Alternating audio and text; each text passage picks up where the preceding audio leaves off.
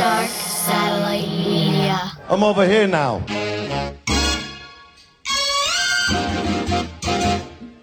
Pardon the interruption, no need for introduction. It's the drunken monk. Turn this shit up a little something. I'm bucking, up in smoke, sipping Bacardi till I'm giving my car keys to Jimmy Ferrari, and we out. About to go jump in a mosh pit full of hundreds of hot chicks saying something obnoxious like, I gotta put my foot in your ass permit. When I'm done, I'll cook you in a Brooklyn blast furnace. Episode 121 of the Brooklyn Blast Furnace with Ron Grimaldi after a fucking mission of fucking traffic to get here. What's up, brother? What's going on, my man? It's good to see you. It's good to see you, too. We've been trying to get this together for a while now. Yeah, it's been a minute. Yeah, it's been a minute, but schedules and shit like that. Real life got in the way. Of course, man. Well, this is just for fun, and whenever it happens, it happens. But I do try to make it my business to make it more convenient for people. And no, I appreciate that, because I drive, and you came to me. Well, kind of to me. We're at a remote unknown location. Yes, undisclosed location, somewhere out on Long Island. Yeah. Yeah, about 2 hours to get here from Brooklyn. Somewhere in Death Page. Death Page, is that what they call it? That's what I called it. All right. So I've been slowly dying here since the day I was born. Nice. And all my friends. See, I'm not too familiar with Long Island. Like, I'm really not. Like, I never really came out to shows in Long Island. I have one of my best friends lives in Comac, but he's originally, I don't even know, is Comac even close? That's like 30 minutes out from here. Further out? Further out, yeah, he's way out. Okay. So, yeah, I have a friend over there. I did a couple episodes with the rapper Diabolic, who's in Huntington Station. Yep. I don't know how far that is. So, Long Island? That's about 15, 20 minutes. Is it? See, I don't know North Shore, South Shore. I don't know nothing about Long Island, so I just rely on my GPS. You're at the end of Nassau, about to go into Suffolk, and you're in just some boring-ass, working-class, middle-class, white neighborhood. Okay. Generic people. Generic, yeah. With milk me toast, being fucking. the exception of that. Yeah, you probably stick out a little bit over here. Oh, God. Since I was 13 to the second. You have no idea, dude. It's fucking awesome. I'm like an alien here. Uh-huh. Fuck, man. Truly. So, where do you even want to begin? You want to go back to roots? Because, like, I came in and you have Twisted Sister playing. Yeah, we might as well talk music first. Yeah, right? we talk fucking... We'll fall down the rabbit hole of whatever. Life. Yeah. There's other things I want to ask you about, too, which I find fucking fascinating. No problem. And I definitely want to get into certain shit. No doubt. Yeah. So your roots, like, you born and raised on Long Island? Yes, this in Bethpage, actually. Do I dare say a Long Island hardcore legend? God. That's a bit much. I can't do shit like that. Is it? I mean, I'm a lifer. I don't know if I'm a legend. Right. I'll deal with a Long Island hardcore lifer. Okay. That I'll take. All right. There you go. You know. Yeah. Whenever I put people on the spot, they're like, I don't know about all that. Because, you know, it's fucking weird. It is weird. It's weird, you know? It is. I mean, there's people that are unquestionably legends. Like, you know, Jimmy Gestapo and Stigma. Like, they're New York hardcore legends. Right. You're a New York... You're I'm like a Long Island hardcore staple. Yeah, that's way more comfortable for me. There you go. You know? I just feel it's more like level and... Yeah, down I'm to just earth. a cockroach that won't go away. More than like a legend. Right. I'm infamous, I guess. I could deal with that. Okay. A little infamous. It's been around a couple years. Yeah, I mean, hardcore-wise, we'll get into hardcore once we start talking music, but I've been hardcore forever, you know? Well, like I said, I just came here, and you have Twisted Sister playing on the radio. I don't know if people can hear it, but it's really low, but... Under the Blade, their first and best. Right. When they were still playing street music. It's playing out here like crazy. Well, they were like... I mean, I started... My cousin, who actually grew up in this right here, she turned me on to, like, the Beatles. And the Doors. I still love the Beatles. Oh, they changed my life. Yeah. And I still listen to them all the time, and... I mean, it's emotional for me to listen to the Beatles sometimes. Oh, sure. It takes me back to, like, a real different time and place. Yep. Where, you know, life was just innocent. The music means more to me now. I listen to it less, but just because it's been 40 years since I started listening to it. Oh, sure. It means just as much, and it's deeper to me now. Sure. You know? Because it's like I was just 10 when I... Yeah. And I was like, oh, these songs are great. Yeah. You know? I do remember John Lennon getting killed. That fucked me up. I was too young. Yeah. I was too young. I remember that. That was fucked up. Matter of fact, when my cousin's favorite band, the one who got me into the Beatles, and she got me into Zeppelin, which was like my favorite band after the Beatles, she called like the same minute. I had Monday Night Football on. And my sister had the radio on in the next room, and then my cousin called all within a minute. You know, it was pre-internet, pre-cell phone, pre-everything. Yeah. It's fucking 1980. Sure. When did What's-His-Face get killed? When did Lennon get killed? December 8th, I think, 1980. All right, so I was only 5. Okay. Yeah. I was 10 or 11. Okay. So, you know, I was like the first, and I was just like in shock. Because it was the first band I loved, and they were still my only. Yeah. Probably like 5 bands back then. Sure. You know? Yeah, all the classic rock stuff. Yeah. There was really nothing else. I wasn't a metal kid yet, you know? No. I mean, what metal was really out in 1980? I mean, it was like, I was just finding AC/DC and Black Sabbath and Kiss and all that. Sure. It was more around me than I was fully into it yet. But like, you know, I hung out with older kids. But you know, so when he died, it just blew my mind. Yeah, man. That was heavy, you know? That was really heavy. But so I went from that stuff. Sabbath's what changed everything. Because Sabbath changed a lot. Changed things for a lot of people. Yeah, I mean, they're the gateway to everything that we all listen to. Oh, but hands down. I mean, they're the blueprint. Sure. And more than that, I was starting to become like, in my mind, I looked like the same kind of semi-nerdy kid, but in my brain, I was getting darker and angrier. And that music had that. Sure. It was heavier. It was darker. It was, you know. Dude, the first time I heard Black Sabbath, the song. Oh. It's fucking frightening. It's like a horror movie, but the music. It's fucking frightening. Yeah, completely. You still listen to it. It's still like, yo, man. It has an eeriness to it. Big time. You know, you can play the most brutal death metal shit in the world now, like black metal. Yeah. But there's an aura and a vibe. Take that song for instance. And it's like, what the fuck? Yeah, it's crazy. Yeah, it takes you like it's fucking nuts. So that was like, and that was the first record I ever bought was Master Reality Sabbath. So like that was where I got like just dove really into metal. But then it was this Priest and AC/DC and Kiss. Then I found Maiden right when Number of the Beast came out. My best friend brought over Number of the Beast, and then so I was listening to all that kind of metal. And then in 1983, right when thrash was starting, that's when I fell down the rabbit hole of like Merciful Fate.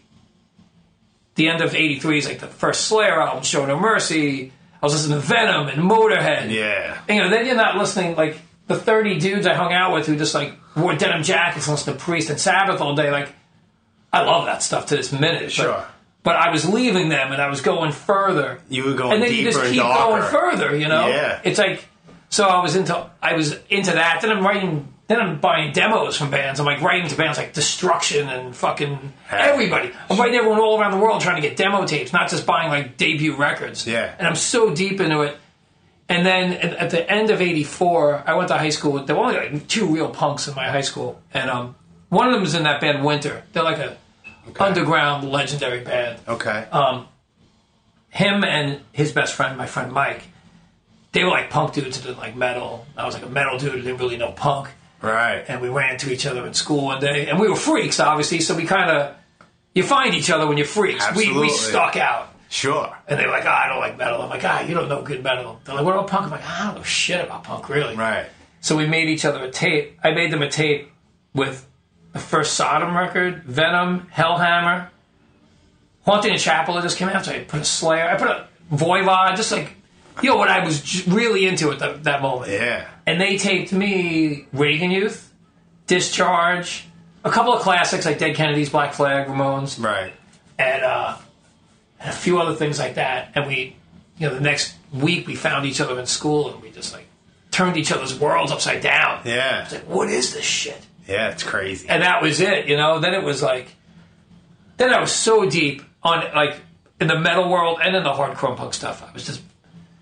You know, yeah, it was overwhelming. It's like, you know, I made like $10 a week with a paper route, and I'm buying Maxim Rock and Roll, I'm buying Metal Forces, I'm buying Flipside, I'm buying Kick-Ass Monthly, I'm buying all these underground metal and hardcore and punk scenes, and there's like 100 bands I want to hear, but I've got enough money for one. Right. I'm like, oh. Did you do the whole tape trade? Like the whole. I did. I'm going to put $4, 4 singles, wrap it in a piece of paper, put 19 stamps, and send it off to Poland. Well, like totally, for some weird fucking band. The first thing I did that. The first thing I did was I was buying demos direct from bands. I'd read about bands and like Maximum Rock and Roll or Metal Forces, and I'd just buy demos direct from bands. Sure. Then once I had like 20 or 30 demos, I ran into a couple other people that were like me from other towns. Like out here, you meet people at like malls and shit. You go to like a game room, it's filled with dirtbags. Yeah. There's always one dude who's a punk dude or an underground metal dude, and you'd link up. Yeah. And then like, so I had like this dude I used to trade tapes with from 2 towns over, and he knew everything was going on the West Coast, so he would take me like live shows from the West Coast and like the crazy shit. He'd have like Slayer rehearsals before like Hell Awaits was out. The songs would be instrumental. Really? Yeah, and I knew people. Do you still have any of that shit? I have all of it. Oh, that's fucking great. I'm a technophobe idiot. Right. But I have tapes that are crazy, you know? And I even go on YouTube and I'm like, man, 3/4 of tapes still aren't on YouTube. Right. Because it's like, people either didn't bother or they just got lost to time. They got lost. Depending what it is. Yeah, sure. Depending what it is, you know? So, so I was just so deep into it. And you know, but when you get into that stuff and you're here and you're not old enough to go to clubs yet because you're still 14 or 15, Sure. you don't even have an ID. Right. Like, I'm not going to Lemoore yet. I'm not going to CV's. Right. I'm not even going to the Ritz. Right. Like, if anything, I'm going to, like, see Iron Maiden in, like, National late 84 or Coliseum 85 at the Coliseum. Yeah. And you find the one dude, like, you're like, oh, that guy's got a DRI shirt. Right. Like, oh, shit, that guy's got a fucking Slayer, you know, Hoying the Chapel shirt. Yeah. You're, like, instant friends. It's instant fucking bond. Yeah, because there's Absolutely. nobody from your planet, you know? And then you find them. There's 100 dudes who look like you, kind of. Sure. There's 100 dudes you get along with, but there's only, like, 1 or 2 who, if they looked at what you're listening to and where you're going, are going the same way. Yeah. You know, it's before thrash got mainstream and stuff, and hardcore was so under the radar. Oh, And there was, like, no one in this town. The only dude from this town, but he was older than me, the guitarist, the Ludacris, went to my high school. Okay. But he was a senior when I was, like, a freshman, so I didn't really know him. Right. He was just there and you just knew of him. Yes. Well, he was very close friends with my first childhood friend, Andy.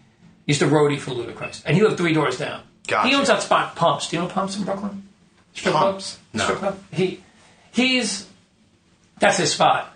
He roadied for Ludacris back in the day. So I'd see like the guitarist of Ludacris come down my block every day. But I'm like 15 listening to their demo in my room. And I'd be like, oh, there's the guitarist. Right. It was like, I didn't know older people. Right. You know, it was like, I was still stuck. And then once I got old enough to go to shows, then it's a whole different world. Because then you're meeting the 3 people from every town that are freaks all at these shows. Yeah. Here it was Sundance and Right Track In for like underground hardcore and metal shows. Brooklyn, I go to Lemoore. Of course. City, I was going to Ritz. Sure. And a little later, I started going to CV's. Yeah. And then, the same with me, pretty much. I mean, that's like the trail. That was Lemoore's was first because I'm a Brooklyn kid. Well, yeah, that's like hometown for It you. was hometown. There's no real clubs like... I had no clubs that were very easy to get to. Right. So I had to wait till we got cars. And Yeah, I never, yeah, I you're still out don't here. drive. It's not but like... my friends all got cars in like the beginning of 86. Like, we would even go to a fucking record store. Like, Slip Disc in Valley Stream was the spot for all hardcore punk and metal and underground stuff. We used to have to take 3 trains. It sounds like some 1800 shit. We used to have to take 3 trains and walk 3 miles just to get there. That's fucking nuts, dude. You know? And it's like... But you guys did it. We had to. Because you were on a mission. Where else am I going to find Victim in Pain or the Bathory album? Right. Like, no one else has this shit. Right. You know, so you go, and then it was like... and, you know, then the one trick I learned from my friend, he's like... Because I'm like, yo, there's so much shit. And he turned me on to this. He's like, yo, buy compilation albums. He's like, you get 15 bands at once for the same price. He's got a point. And you know, back then, that you couldn't... You know, you read a paragraph about a band in some black and white fanzine, you're looking at one photo of them, and you're guessing what they fucking sound like. Right. It's ridiculous. It In is. today's world, it's like... Yeah. It's no one... Caveman shit. Yeah, absolutely. So I started buying comps, whether hardcore, metal, punk, and I was like... Then I hear 15 bands, and then... My other friends who know, it's like, oh, if you like that band, then you're going to like these 2 bands. Sure. And then it just kind of feeds, and you kind of find your people. So I had like 2 guys who were into the underground thrash metal stuff, 2 guys who were full-on hardcore punk rock dudes, and then I had, tons of like more traditional people like the regular stuff. Yeah. Like Maiden, Metallica. Yeah, blah, blah, blah. the regular. Or the dudes who just liked the Ramones and like basic punk. Ramones, Sex Pistols, Dead Kennedys. Sure. But like, I was like going from like 1 to 1,000 miles an hour. Yeah. I dove in so deep. I never pulled out. Right.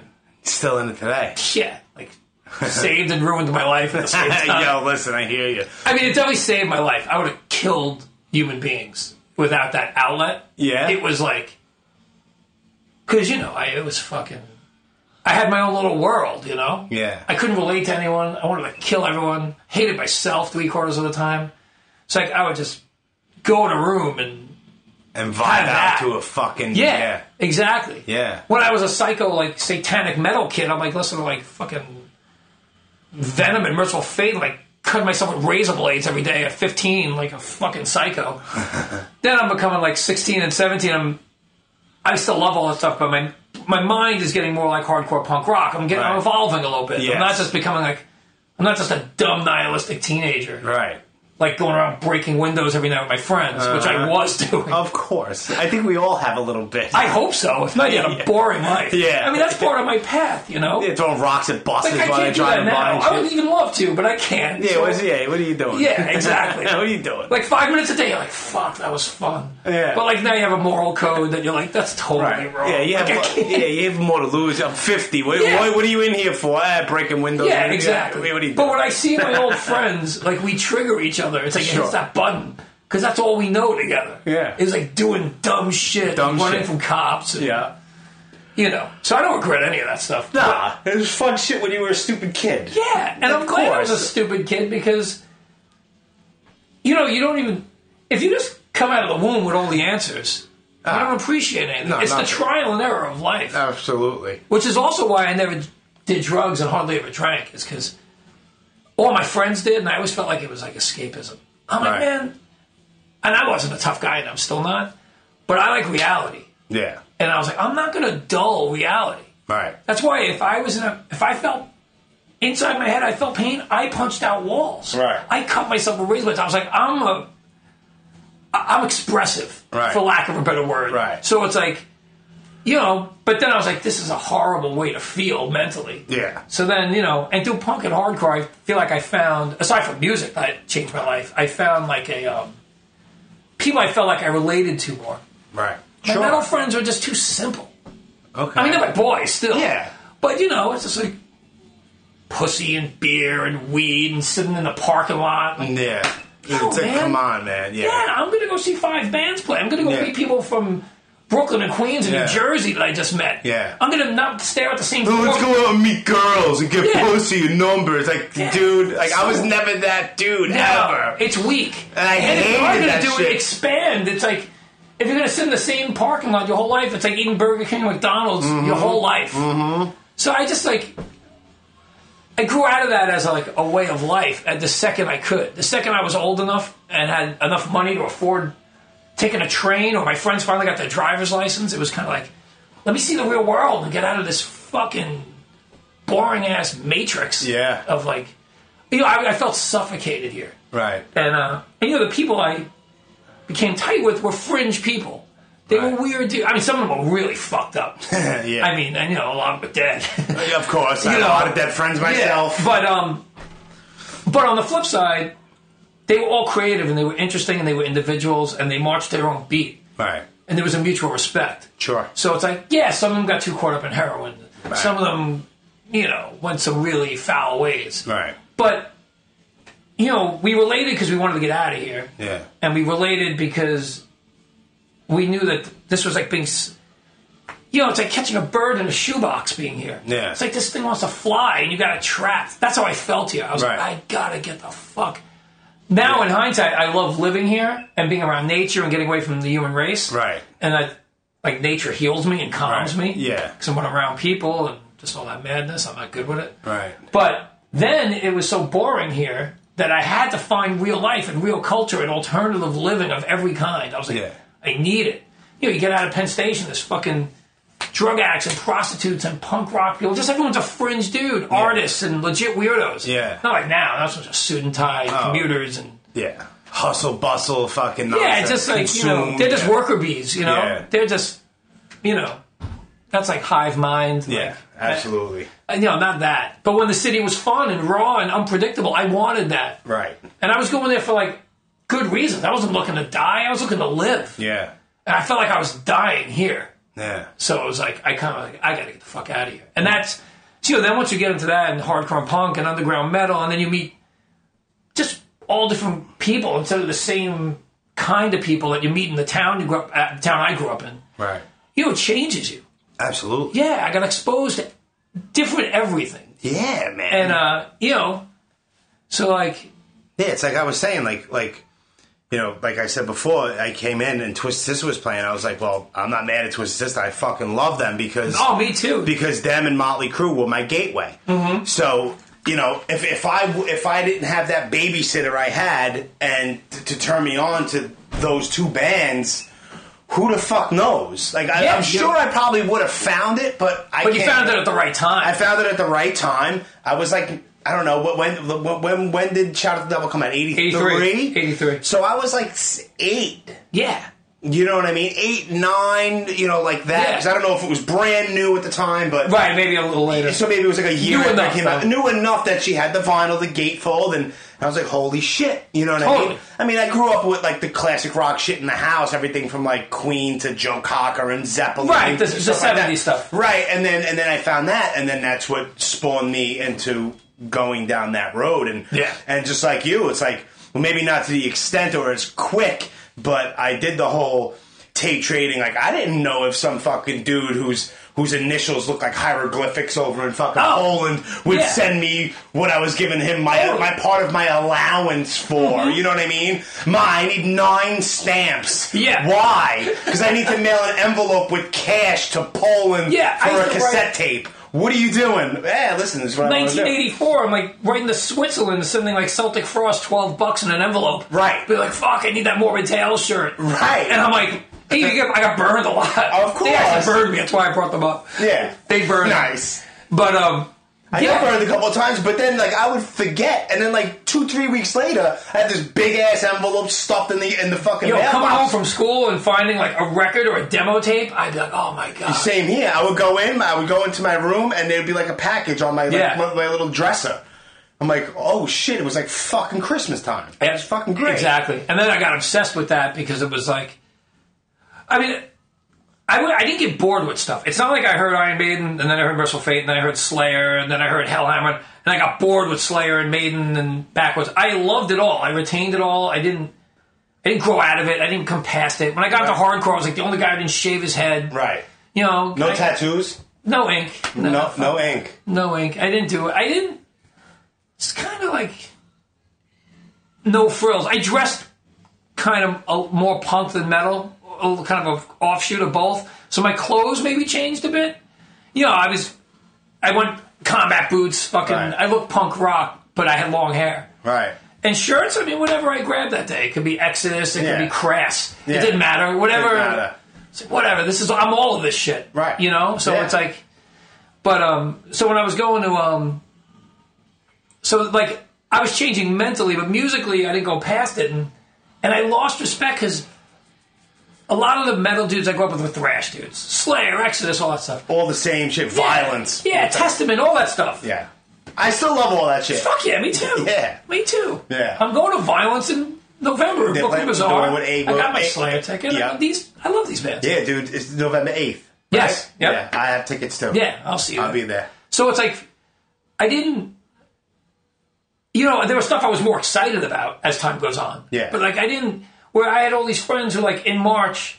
They look like they're on their way to Lemoore. And then in April, they look like they're going to a CB's matinee. Yeah. Shave their head. They got braces and boots. Yeah. All of a sudden, they're wearing the AF skinhead shirt. It's like, fool. Yeah. 3 weeks ago, you were wearing a Bond of My Blood shirt. Right. Who you kidding? Right. And then you're trying to snuff a metalhead who look just like you looked a month ago? Right. Get the fuck out of here. Yeah. That's You're trying too hard. Yeah, you're trying too hard. It's like, I get it. you, dude. I get it. You grew up there. You don't want to be represented by that anymore. That's cool. Right. And 90% of those guys go back to whatever they... Of course. Yeah. All those dudes who became like, trendy skinheads. Right. I mean, they still love hardcore, but they went back to the metal that they were like... Because they were too concerned with identity shit. Yeah. And I mean, in New York, it was scary. Because I was going to CB's. And, I was one of the only long hairs there by like... when I started going every week, it was like, I guess, 87. Yeah. And it was scary having long hair at CB's, man. Oh, fuck yeah. It was fucking scary. Yeah. Or even at like the Ritz or something. Yeah. I did worry on Long Island. I went to all the shows here. So I knew hardcore people here. But when I left and I went to Brooklyn or the Lower East Side, that's when I was like, ball game. shit. different ball game. You know, Long Island, all the dudes knew me. I was going to every show right track in. I was seeing all the matinees there, and I was seeing all the shows at Sundance. So I knew the Long Island hardcore people, and half of them came from metal. You go down to the fucking Bowery at CB's, it's a different world. Oh, yeah. I mean, I walked down the block, and I remember, I forget what show it was. I think it was 87, the first time I went in. And I remember just walking through that narrow thing, and like 20 skinheads are like, just eyeing me hard. Yeah. With that, like, what the fuck are you doing here look? Yeah. But... nothing happened to you. No, nothing happened. Right. I got that look for about a month, and then, you know, I just kept going. Yeah. And after like 5 or 6 weeks, they would just give me like half a nod. Yeah. Kind of like, if you got the balls to show up. Yeah. And you weren't intimidated. Yeah. And you keep coming every week. And you're not causing any problems. And not causing any trouble. Right. Yeah, you get that. You know. You get the pass. Yeah, you get the pass. And you just got to go through that initial gauntlet. Which, I mean, in hindsight, I think is back fun. then. But now, I mean, I'm not into senseless violence or anything like that. No. But now with all like these internet warriors who flex so loud, God. I kind of almost wish there was a little bit of that. Yeah. I don't want dudes getting snuffed with pipes anymore. Yeah, that shit was bullshit. Yeah. I mean, unless there was something real going there. Right. That turned away good people. Absolutely. And some people get glorified in the scene don't deserve the glorification. They deserve to be fucking like, hey man, you know, at least step up and be like, yo, I was an asshole when I was a kid. Right. You know, I get it. We were all mental. I did some fucked up shit when I was a kid. Right. Not really at hardcore shows. Right, but just in general. Yeah, I mean, you know, if at the end of my life I have to look through my life, I'm going to cringe too. Like, yeah, look through that past fucking Rolodex of life. You fucking be a little fucked up about it. So I get it. I'm not passing. I'm not saying that I'm not casting the first stone like I didn't do anything. Right. But, you know, there's a thin line between missing the edginess of the scene and realizing that the scene was really filled with outsiders and freaks. Yeah. And then glorifying stuff that was like over the top. Yeah. And in hindsight, didn't have to be as bad as it was. Unnecessary shit. Yeah. There's a difference between policing your scene and making sure it's okay and people have proper respect for it, and then just going out of your way to be a dick. Yeah. And, you know, that happened for a while in New York. And people don't like to talk about it, but it did. It did. Not now. I mean, I never left the scene, and I love it, and it's different. It's weighted. It's fucking Well, first good. of all, it's safe. Yeah. The sound has changed. The aspirations of the bands have changed. Yeah. You know, bands then just wanted to play CDs and put out a demo or a 7-inch. Yeah. Now bands are, like, strategic, and they've got more gear than, like, Metallica had. Yeah. It's a whole different mindset and approach. Sure. It's more suburban, which is where I come from. Yeah. It's less urban and outsider. It's true. These dudes, like, you know, all my friends, like, you know, I dropped out of high school. I thought I was going to be dead by 25. Me too. They plan my life. Right. These fucking kids are, like, in bands, and they're talking about, they're strategic. Yeah. They're already going to college. I'm like, man, you got your shit together. Yeah. And they don't think they do. Right. Because they're 90s or 2000s hardcore kids. Right. But you don't by realize 80s how much standards, you actually do have your shit together. By 80s standards, just the fact that you want to be alive, you have your shit together. You damn right. Like, yeah. Me and my friends, none of us had a plan past, like, going to the shows that weekend. I had no fucking idea. None. I knew. I used to do my drugs and I used to drink too. So I was like, I want to get fucked up, go to shows, and then what's next? All right, I have my little go nowhere job for money, so I can get fucked up and go to shows. That was the whole very late 80s into the mid 90s. That was my life. That was the end of high school for me into like my 20s. Was like, and then a little bit later on in life too. Yeah, well, whatever. Took you a while. Took me a little bit. I mean, I'm still crazy. I'm just not out there, right? Like, you know, I think we're all like, I'm not hanging out till 4 a.m. on like Avenue A looking for like some chaos. No, yeah, I'm gonna go home. I'm gonna go to home. Bed, man. I'm gonna sleep. Go home and like go on Black Sabbath and Cat Stevens and be grateful I'm alive. And exactly. healthy. Like, you know. Yeah. But then it was different. I was like a restless spirit, and then I was, you know, I was bored by stuff. I was bored by like, but I was pushing it to a bad end. That's why I didn't move to the city. Okay. So all my friends moved there, and they were getting all fucked up, and I was, and they partied hard. Like, so if you went to the city, you think it would have turned out bad? It would have turned out way worse. Way worse. Yeah. Because as it was, I was like a magnet for danger. Because it's like, what you seek is what you find. Yeah. If you're going out there looking for chaos, you're going to find chaos. Sure. If you're going out there looking for some crazy fucking girl and some slut with mad drama, whatever it is. Yeah. You know, now I wake up and I'm like in a zen place. Right. But it took me fucking half a century to get here. Yeah, man. Yeah, it's a long road. I get it. I mean, I have anger in me, of course, like all people, but I channel my stuff now, and I'm grateful for stuff now. Yeah. Like I was completely suicidal for 12 years. So once I got through that, it was a bit of a rebirth. And it was kind of like, okay, life's beautiful, man. Mine's fucked up. Yeah. I've got like no money and no career and no anything. Right. But I do want to be alive. Right. You know? I came way too close to killing myself too many times. Like, really bad. Really, really bad stuff. And I was like, and I figured out I didn't want that. I just didn't know how to like live and be peaceful. So it was a fucking, you know. How long ago was like the first? Well, I mean, going back to like being really young, Yeah. and like 12 and 13, and just feeling like a shithead, and like a. Then I was just but then I wasn't like. In hindsight, I wasn't suicidal. I was just really angry, and I was kind of repressed. Yeah, you were frustrated at shit. I was frustrated. Yeah. I was young. I didn't have an outlet yet, and so I kind of exploded. You know, I was the kid who got all A's and B's, and all of a sudden snapped. I'm cursing out teachers. I'm failing every class. Yeah. I'm going out with my friends and just doing nothing but like breaking shit, Yeah. stealing, just anything that was chaotic. Yeah. Like back then, my idea of fun was just to be with my friends and find trouble. Right. You know, so because it made me feel alive. It was like that glass of water in the face. Yeah. Like, this feels You got your fucking adrenaline. I used to love getting chased by cops. Yeah. I used to get off on it. I was like, fuck yeah, catch me, you fucking pig. And like running. But like, you know, I'm like 14. Like, at the end of the night, I'm like, oh my fucking, this guy catches me, he's gonna fucking destroy me. Yeah. Like, but that's when I realized, like, all right, like, I'm not content. Right. Like, I'm not content. And music was the outlet. Like, and, you know, I started doing bands then, but they were, you know, we never got out of the garage back then. Yeah. But, What was the name of the first band, even though you probably didn't even put a demo or anything? No, we didn't put a demo. What was the first band you became a part of? What was the name of it? 'Cause I always like to hear this because it's always a cheesy name. I can only tell you half the story because the rest is so non-PC. I'm not PC. No, but this is way wrong. Okay. I'll tell you off mic. All right. Fair enough. It's pretty brutal. That's fine. My first band was 1985. We were called Bloody Corpse. Okay. And it was me. So typical. Yeah, we were fucking... It's great. It was... I was singing. The guitarist and drummer were metalheads, and the bass player was the punk rock dude who went into that band Winter. And we had 2 originals, and we did a Black Flag cover. We were like... We were terrible. Of course. We were terrible. First band. My drummer was like a Maiden, Judas Priest, Motley Crue kid, and I'm lending him like DRI and Cryptic Slaughter, and like, and you know, he had like Hell Awaits. I'm like, yo, play like this, and he's like, I can't fucking do this. Yeah. Bands are playing a million. I'm like, and we just yell back faster. Yeah. And he's trying, and he's like, yo, I didn't even have a microphone. I remember we used to jam in the drummer's mother's basement, and we had like a boombox that we just press play and record on. I didn't even have a microphone. I used to scream into it.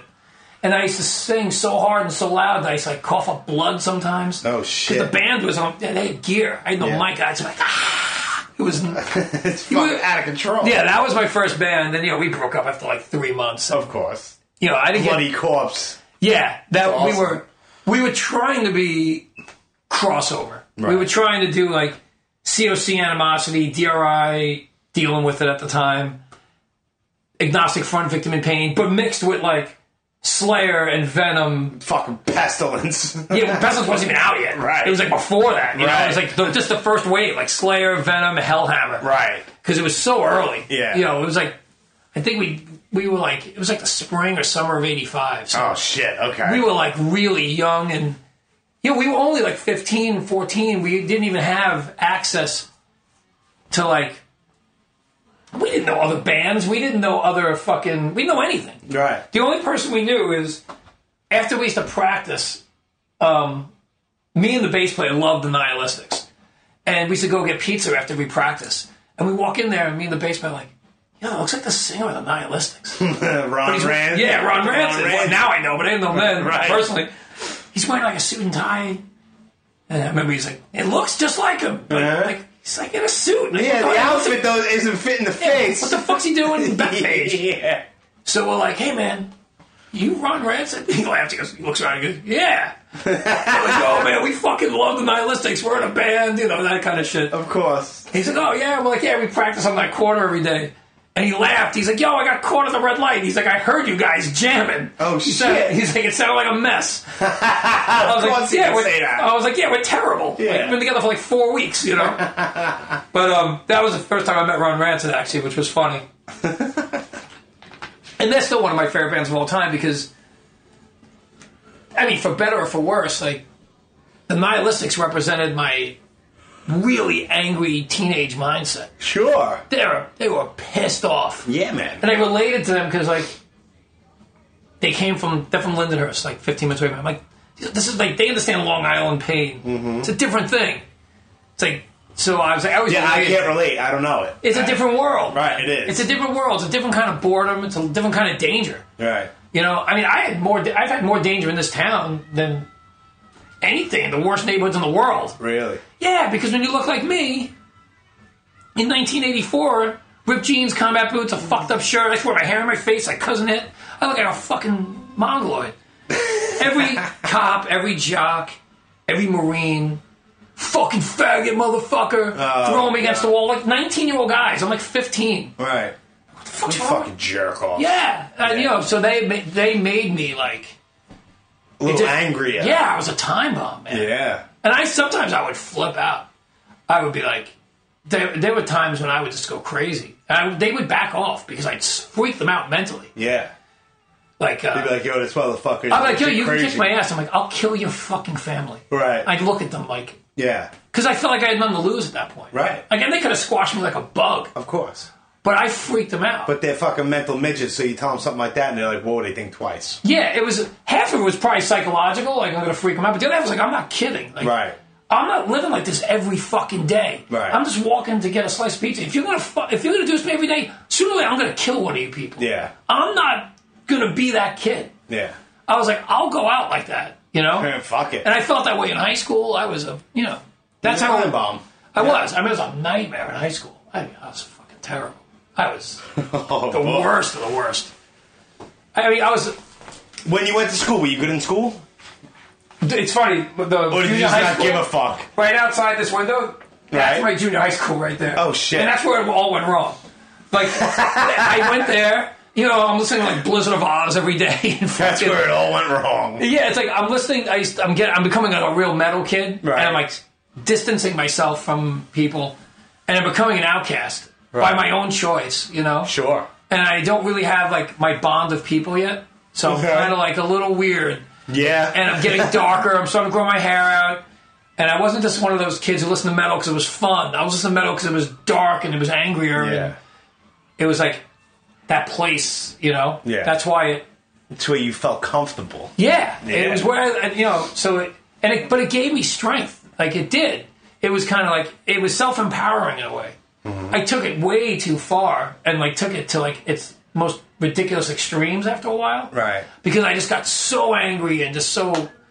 It's like I created a monster in myself, in a way. But, you know, so yeah, I was up until 7th grade, I was A's and B's. And then 8th grade, I was supposed to get left back. And the teacher pulled me to the side and was like...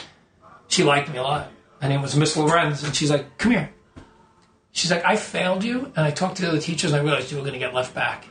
And she's like, I've seen you since elementary school. She's like, and I know something's going on with you. Right. She goes, but you're a smart kid. It's like, I'm changing your grade from an F to a D so you can make it to 9th grade and go to high school with your friends. Because I feel like if you get pulled apart from them, you're going to be even worse. Oh, so she was...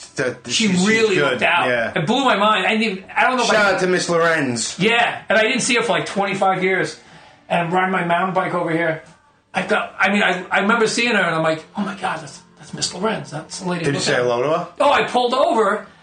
First of all, I looked like a mongoloid. I remember my hair was like the brightest blue, like brighter than this shirt. She didn't know who I was at first. I was like dressed in rags.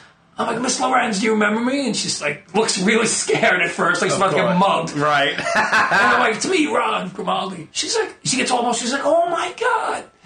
And you know, by then I was roadieing for a band and I was, you know, I just told her my life. She hugged me. I hugged her. I was like, thank you. I'm like, you know, you helped me. Yeah. You know, like I didn't even ask for your help. You, as a teacher, you had the instinct to be like... And she saw that. This kid's going off the rails and this isn't going to help him. Right. And it meant a lot to me. That's a good teacher. It was a real teacher, you know? Yeah. When I got to high school, I had a couple of teachers that really tried to, like, pull me back to earth because they saw I was going, like... Teachers that knew I was smart were frustrated with me because they knew I was smarter than most of these kids. But, like, you know, I'd go to class once a month. Right. Like, literally once a month. Yeah. You know? So they didn't... They'd see me in the halls and they'd just be like, oh, what the fuck? Yeah. You know, and then I'd be in the office every day for doing something chaotic. And I was Right. like... You know, so in some ways I definitely fucked my life up. But I saved my life because I would have killed myself if I ended up like these people. I wasn't meant to be one of these people. Right. I don't think You like don't them. I'm wanna not supposed to live live it, like them. Right. It's just that the learning curve and being a stubborn, rebellious teenager, it's like, it took me a long time to wise up to like what matters and what doesn't. Sure. So it's like I took that road for a long time.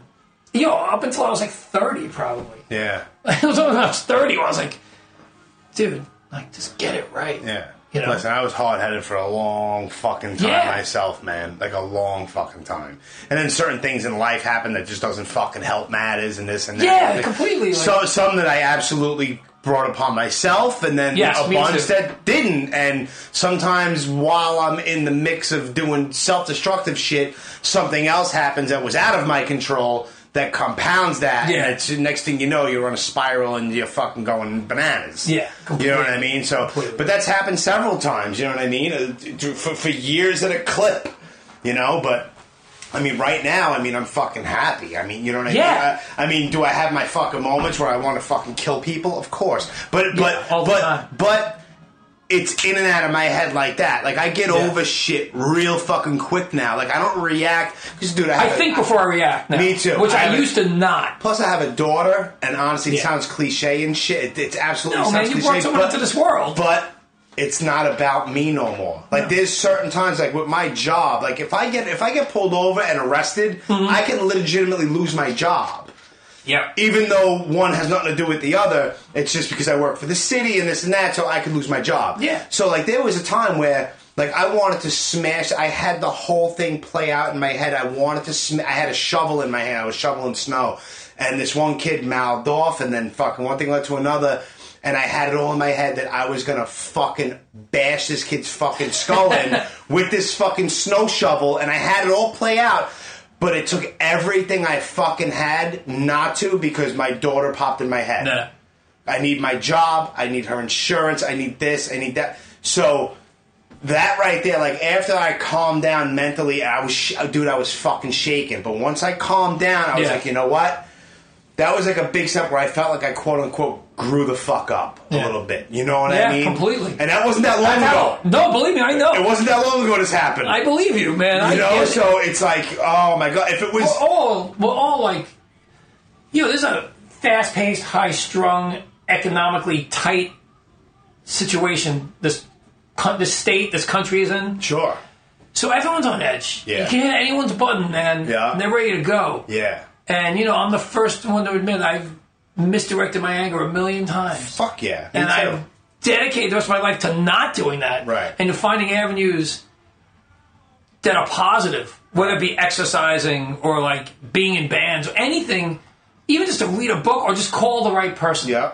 And see the right Some person. sort of outlet. Yeah. And it's like, those are my go-tos. What am I going to do? Flex on someone and do something stupid and fuck up my life? I can't. Right. I can't and I don't want to. Right. There was a time I actually did want to, because I was like... But it's like kudos to you that you don't do drugs. You've never done drugs. No, I never did a drug in my life, man. Right. Never did drugs. I barely drank. Right. I thought it was conformity, actually. Yeah. Because in my social circle, everyone did it. Right. And then they would do something stupid, and it would be the excuse. Gotcha. And I'd be like, kind of like, man, if I fuck up, I'm going to own it. Right. You know, whatever it is. Yeah, you're not going to cop out till I was drunk. So I just kind of, you know, I wasn't into it, man. Yeah. I wasn't into it. I was never into smoking. Cigarettes were the gateway for everyone I knew. Right. And my grandfather had emphysema since I was born. And when I have no memories of him without him not being like with tubes in his nose and not being able to walk and breathing. And I just remember being 5 years old saying to my mom, why is he like that? It's like, he smoked 3 packs a day. So in my head, at 5, I was like, fuck cigarettes. Yeah. So when everyone became cool at 11 and 12, I was like, fuck that. Yeah. Then everyone starts smoking pot and drinking and then doing blow and then down the rabbit hole. Right. And then But I was like, nah, I'm just trying to, like, and I kind of liked pain in a way. Okay. Like I used to cut myself all the time. That felt real to me because I'm like, I mean, I was taking it out on myself, but my logic then was, if I don't do this to me, I'm going to do it to someone else. Right. And then I had like self-hatred issues, so I was like, I'll take it out on myself. But I always wanted to feel it. Getting fucked up meant numbing things. I didn't like numbing things. I don't like, yo, hit me with hard truth. Right. You know, like, the way I see the world, the way the world's going is the hardest truth in the world. Right. But I want to know it. I don't want to be that dumb guy with his head in the sand who doesn't realize what's coming. Yeah. Like, politically, economically, like, as far as catastrophic shit and just, apocalyptic shit. Well, that's why before I was like, there's a few things that I want to get into. Yeah, we'll roll into that for sure. All right, well, we kind of automatically just directly segued, kind of, I guess. Yeah, that's fine. Because you also said, I'm going to quote you, I think you said, I'm a technophobe idiot, or something like that. Which, close enough. I'm not mad at that, Yeah. So you only have a flip phone. Yes, and that barely works. And that's on purpose. Yes. Okay. I saw, but you're only on you're only on Facebook, right? Correct. That's it. So I'm friends with you on there, obviously, and I see your posts and shit. And you had recently posted a status about whenever I read your statuses, they're never really short, and they seem like they're very well thought out. Thanks. And they're concise, and you make a point. Even though they can be really long. But I'll read them. I appreciate that. You're welcome. No problem. Truly. No problem. Because I know sometimes you gotta get annoyed. Right. Like, can't this guy shorten this shit? Right. Well, certain people, I was just like, whatever. I just keep scrolling. But when you post something, I'm like, all right, let me just see what he has to say. Because I kind of have the vibe of how you really were. Now, I've seen you at shows. I've never really hung out with you outside of like being in the same room at a hardcore show. This and that. I've seen your bands play, stuff like that. But I kind of had the vibe of kind of where you were coming from in a roundabout way. Right. So now, you had posted a status recently, something about where this country is going, and somebody had posted a link about this biotech place or something like that. But you think, well, I'm not going to speak for you. Where do you think, in 2019, where do you think we're going as a country? Like, you just said something about apocalyptic and this and that. So where do you see us going and why? I'm going to go... Floor is yours, Ron. I'm going to go a different direction with this, but it's going to stay... Do whatever you do. There's no map here. Cool. I don't play the left-wing, right-wing game. Me neither. I mean, of course, I see what's going on. I watch it from a distance. Me too. I kind of watch it enough to see what they're thinking. I figure out the agendas that work behind it. Sure. I don't trust anyone. I'm not part of any of it. Me neither. Except for being a citizen here. Correct. I'm not a card-carrying member of anything. Nope. Ever in my fucking life. No. That's my independence. Agreed 100% across the board. But not in some dumb, Sid Vicious punk rock fuck everything way. Right. It's quite the opposite. Right. You actually do research and you know. Yeah, I just want to, you can get good out of anything, right. and I don't, but there's a lot of wars going on right now. They're purposely creating division in this country. True. Trump, if you love him or hate him, he creates division in this country. Okay. There's no unifying going on there. Correct. I think that's toxic. Okay. And in the flip side of that, I think they're creating a template for a complete corporate control and through technology, a complete prison planet and human enslavement. On what level? Because people right now say, I think I know where you're going. Because I'm on the level with you. But people that are listening will probably roll their eyes just now because prison planet, what the fuck? They can roll all they want. I don't give a fuck what they think. Right. I mean, I hope they... Right. I hope I'm wrong, first of all. Me too. I mean, I don't think you're wrong, world. But I hope you are too. But it goes back to the flip phone. Right.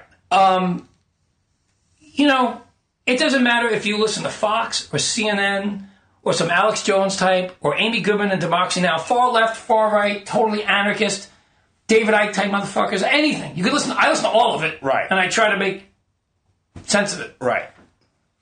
There's no doubt And none of this is actually conspiracy. It's just connecting scientific dots that they put everything out there, but you have to put the puzzle together. Correct. And they don't tell you it's the same puzzle. They think it's 10 abstract things. But you can listen. So what I think they're doing is, I think they're creating, through technology, they are intentionally fully plugging us into technology for several reasons. Number one, in a capitalist way, so they can go, all right, this dude likes this, this, and this, and we can sell him this and this. Correct. That's how the average person thinks. Like, it's consumer-based and market-driven. Right. Sure, that's part of it. Of course it's part of it, and that's a fact. That's a hair of what it is. Right. It's really about, and all you got to do is, and I don't give a fuck if anyone rolls their eyes, but I hope they listen, just go to science pages. Right. Go to technology. Yeah. Go to the people who create patents. Yeah. These people are creating something, and their goal is to 100% create transhumanism and to morph the human being with technology. I absolutely agree. And they're doing it on many levels. First, we're addicted. I mean, fuck, I'm even addicted. Right. And you don't even have a fucking smartphone and you're addicted. No, and I'll never get a smartphone. I know. Because the smartphone in the upcoming 5G wire system, Right.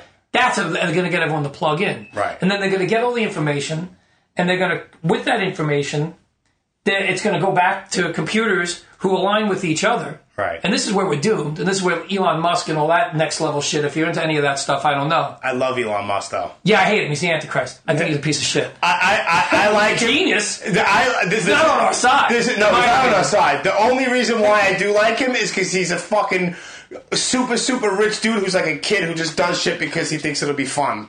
Yeah, I think if he wasn't playing with the lives of humanity, I would think that's cool. Right. Like when he builds a drone with a flamethrower in it, I laugh. Yeah. When he that's the shit that I think is funny. Yeah, that's funny, sure. Because, I mean, that appeals to the teenage... I want one. Yeah, no. But that goes back to, like, I would fucking be like, yo, I still hate that fuck. I'm going to go burn his house down. Like, I don't need that. Right. I don't do good things with it. Right. True. But it sounds amazing. I don't need it, but it sounds great. Fuck yeah, it's amazing. It does appeal to me in a stupid way. It's the same here. That's the appeal of Elon Musk to me. It's a stupid No, I get it. But it's not an educated reason why I like him at all. No, I get it. But they're creating they're putting satellites up there. They're gonna monitor every inch of planet Earth. They're gonna radiate every inch of planet Earth. They're gonna pull all the information out. It's gonna morph with other computers, and they're gonna create. Whether you think they're gonna do something like create a simulation, which is a whole other thing. I won't even talk about that. Which I believe in that, and I studied that for a long time, and I don't really talk about it. Well, it's not far-fetched, dude, because 30 years ago, people, if you brought up the concept of even just a smartphone, people would think you were nuts. Yeah, but it's like, I don't... First, I mean, I dropped out of fucking high school, so some of the stuff is over my head as far as explaining properly. Me too. I can't talk to people about nanodust and all this crazy shit about how they're going to take over the human being. But, just to keep it simple... Nanodust sounds fucking heavy. Oh, you don't even know, dude. And it's too late. All right, I'm sure it is. If you knew what I read every day and how I try to cope with what I think is coming, half of it's very spiritual based, and I'm like, not any religious domination. It's just more like, all right, stay positive, stay calm, and surround yourself with intelligent, loving people who have open minds. Right. And, I've flushed some of the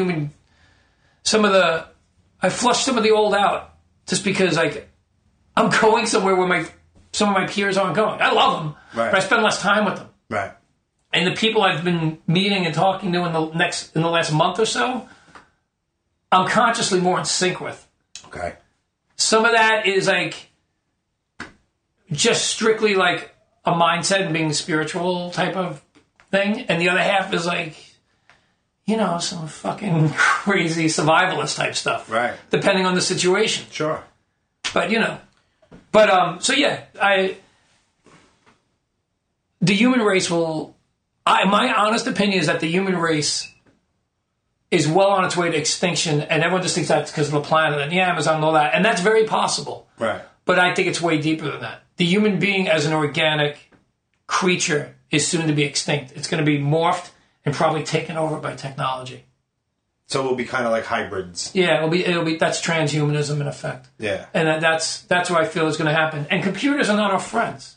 Right. They're not our friends. When you put computers in rooms with humans, they talk to each other. Right. They work 1,000 times faster. Sure. They already controlled the I read a thing recently that 2/3 of stock market decisions are already made by computers. There's already AI, artificial intelligence, religions. There's a whole world coming. But nobody sees it because they wake up and Trump said something stupid. Right. And then some fucking left-wing guy's all witty. And then there's a meme on Facebook. Right. And you get stuck in this verbal masturbation matrix of garbage. Yeah. And not that I know how to stop all that crazy shit. Right. But I'm preparing for it. Right. I'm preparing for that. And I think that there's a lot of wars going on. There's a war for your body, for your mind. I mean, that's Alex Jones, I think there's a war going on for your mind. Yeah. And, he became a bit of a fucking idiot in the last 12 years, but sometimes he's right. Sometimes he fucking called some shit. He called that Jeffrey Epstein shit. Damn right. Called that shit for years. Yep. He says some other stuff where you're like, oh, this guy's a moron. But, right. he's a complex case. And he's probably disinfo at the end of the day, where he's like 3/4 truth, 25% nonsense. And that's why they keep him alive. Yeah. That's why when everyone says that Trump's the savior, it's like, man, they would have fucking Kennedy to Malcolm X'd his ass. Yeah. He's not that. He's there to create division. Right. He's there to create chaos. Order through chaos. Right. That's the formula, in my opinion. Okay. Everyone's so distracted by him and his antics that are like WWE wrestling meets like a Jerry Springer show. Well, he's in the WWE Hall of Fame. Yeah, I know. I love wrestling. So. Me too. Yeah. I'm a fucking nut. Yeah. I'm a wrestling freak. I used to take buses and go to Philly every month. Nice. I'm a diehard. I'm a total wrestling psycho. But, so yeah, he's part of that, whether it be the chaos he brings, and I'm not going to be one of these typical left-wing, I mean, when I say I'm left on paper. I hate PC. I hate the modern left. They don't represent me. Right. The basic ideals and tenets of like left-wing / anarchist, for lack of a better term, I guess, thought is where I come in. Right. And, because when I evolved mentally, I was more of like a crass conflict, anarchist punk kind of in thought. Right. So, and everything's getting taken away from us. There's no privacy anymore. None. There's none. We give half of it away with stuff like, even I do with Facebook, you know? But it's deeper than that. Because they're coming after our thoughts. Absolutely. I spend hours a day watching stuff. They're trying to perfect the 5G thing, they can change your DNA. They can change the DNA through the phone's wires. All my friends laugh all the time, and I roll with it when they're on Facebook and they make fun of my phone. I laugh because I have a sense of humor. But I'm like, you're going to get steamrolled. Yeah. I mean, I'm probably going to die 2 months after you. Right. But I'm going down fighting. At least I know what my enemy is. Right. I'm not plugged in like that. I'm mad at myself that I'm on Facebook sometimes. I'm mad enough that I even have this piece of shit phone and you can see this thing's destroyed. Yeah, you even wrote somewhere on Facebook, I think I'm like, something like, oh, my phone's fucked up. I haven't, if I haven't been getting texts, I'm thinking about just getting rid of my flip phone altogether also. Yeah, I was going to, but then I was like, that's the part of me that's not healthier for me. Is like, I don't want to be plugged in at all, but like, I don't have land. I don't have like this. I'm not Craig Satari. I don't got my spot. Right. You know what I'm talking about? Of course. Yeah. I love Craig. Craig's awesome. Yeah. Fuck yeah. I always think of his first ever band name. Axe Attack. Go ahead. I love that. Pre-New York City Mayhem. Yes. Oh, man. I have New York City Mayhem demo. Nice. That's what that before I knew him, obviously. So, no, you don't have any land. No, I don't have that. I don't have a plan for that. So I'm making more of a mental plan. And I'm kind of making for me, I'm trying to get this stuff out through art and through activism. And I'm in the process of doing 2 projects artistically that talks about all this stuff. Band-wise? Yeah. Band-related? Yeah, band-related stuff. Okay. And then... we still have to go through bands, by the way. Yeah, we'll do that. We'll do that next. And then just surrounded by like-minded people, you know? And, because...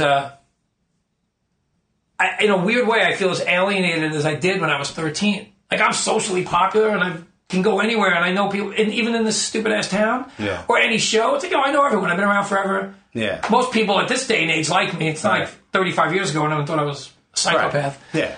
And I'm pretty well adjusted.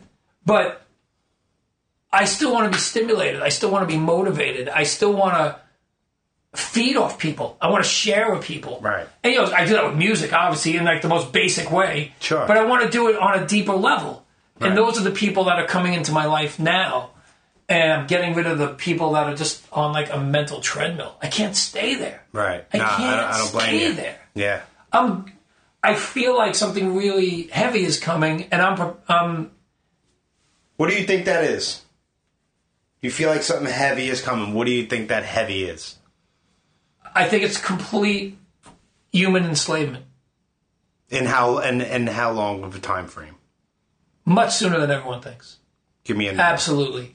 I don't know if I can predict that because there are... Within 5 years? Well, let me put it this way.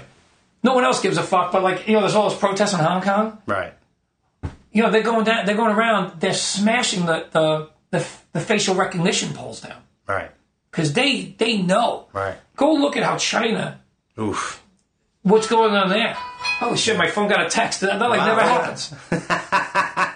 The phone making me look like I'm like hip. This thing never works. And I don't even know who that is. It was Awesome. spam. But whatever, at least it worked. Every time the thing beeps, I get happy. That's how ghetto it is. So, anyway. So they're smashing the facial recognition shit. They're smashing it because they know what's coming. They know what's coming. They're this close to being in a grid. And China's already there. They got everything. They got your Facebook, your Twitter, your Instagram, your emails, your credit card. They've got facial recognition. They see where you're going. They know everything. It's getting fed into mega computers. They're creating, and with that, they're creating. That's where you get into the concept of a simulation and all that. Real-time simulations. I mean, I would talk for 10 hours about that stuff. And I don't think I should be the mouthpiece to articulate all the thoughts. I mean, I understand it all. Right. I don't know if I'm supposed to be the guy talking at that level. It's very scientific. It's over my head. I got you. Stopped going to science in 9th grade, I mean, same here. Yeah. Fuck this. Cutting out. I'm going to go listen to fucking... Motorhead. I'm going to go listen to Kill 'Em All in the Woods. There you go. So, in hindsight, that's one thing I did fuck up. Because, now, I was like, I don't need this shit. Right. I didn't think the world was going this way. I'm like, I'm a genius at math. I'm like, man, I know how to spell. I know how to count. I'm good. Yeah.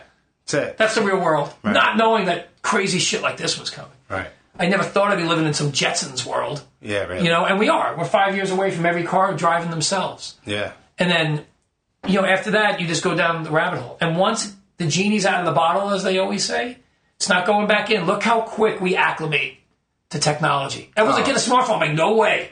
Right. My last girlfriend, I borrow hers like 2 minutes a day. Just look something up.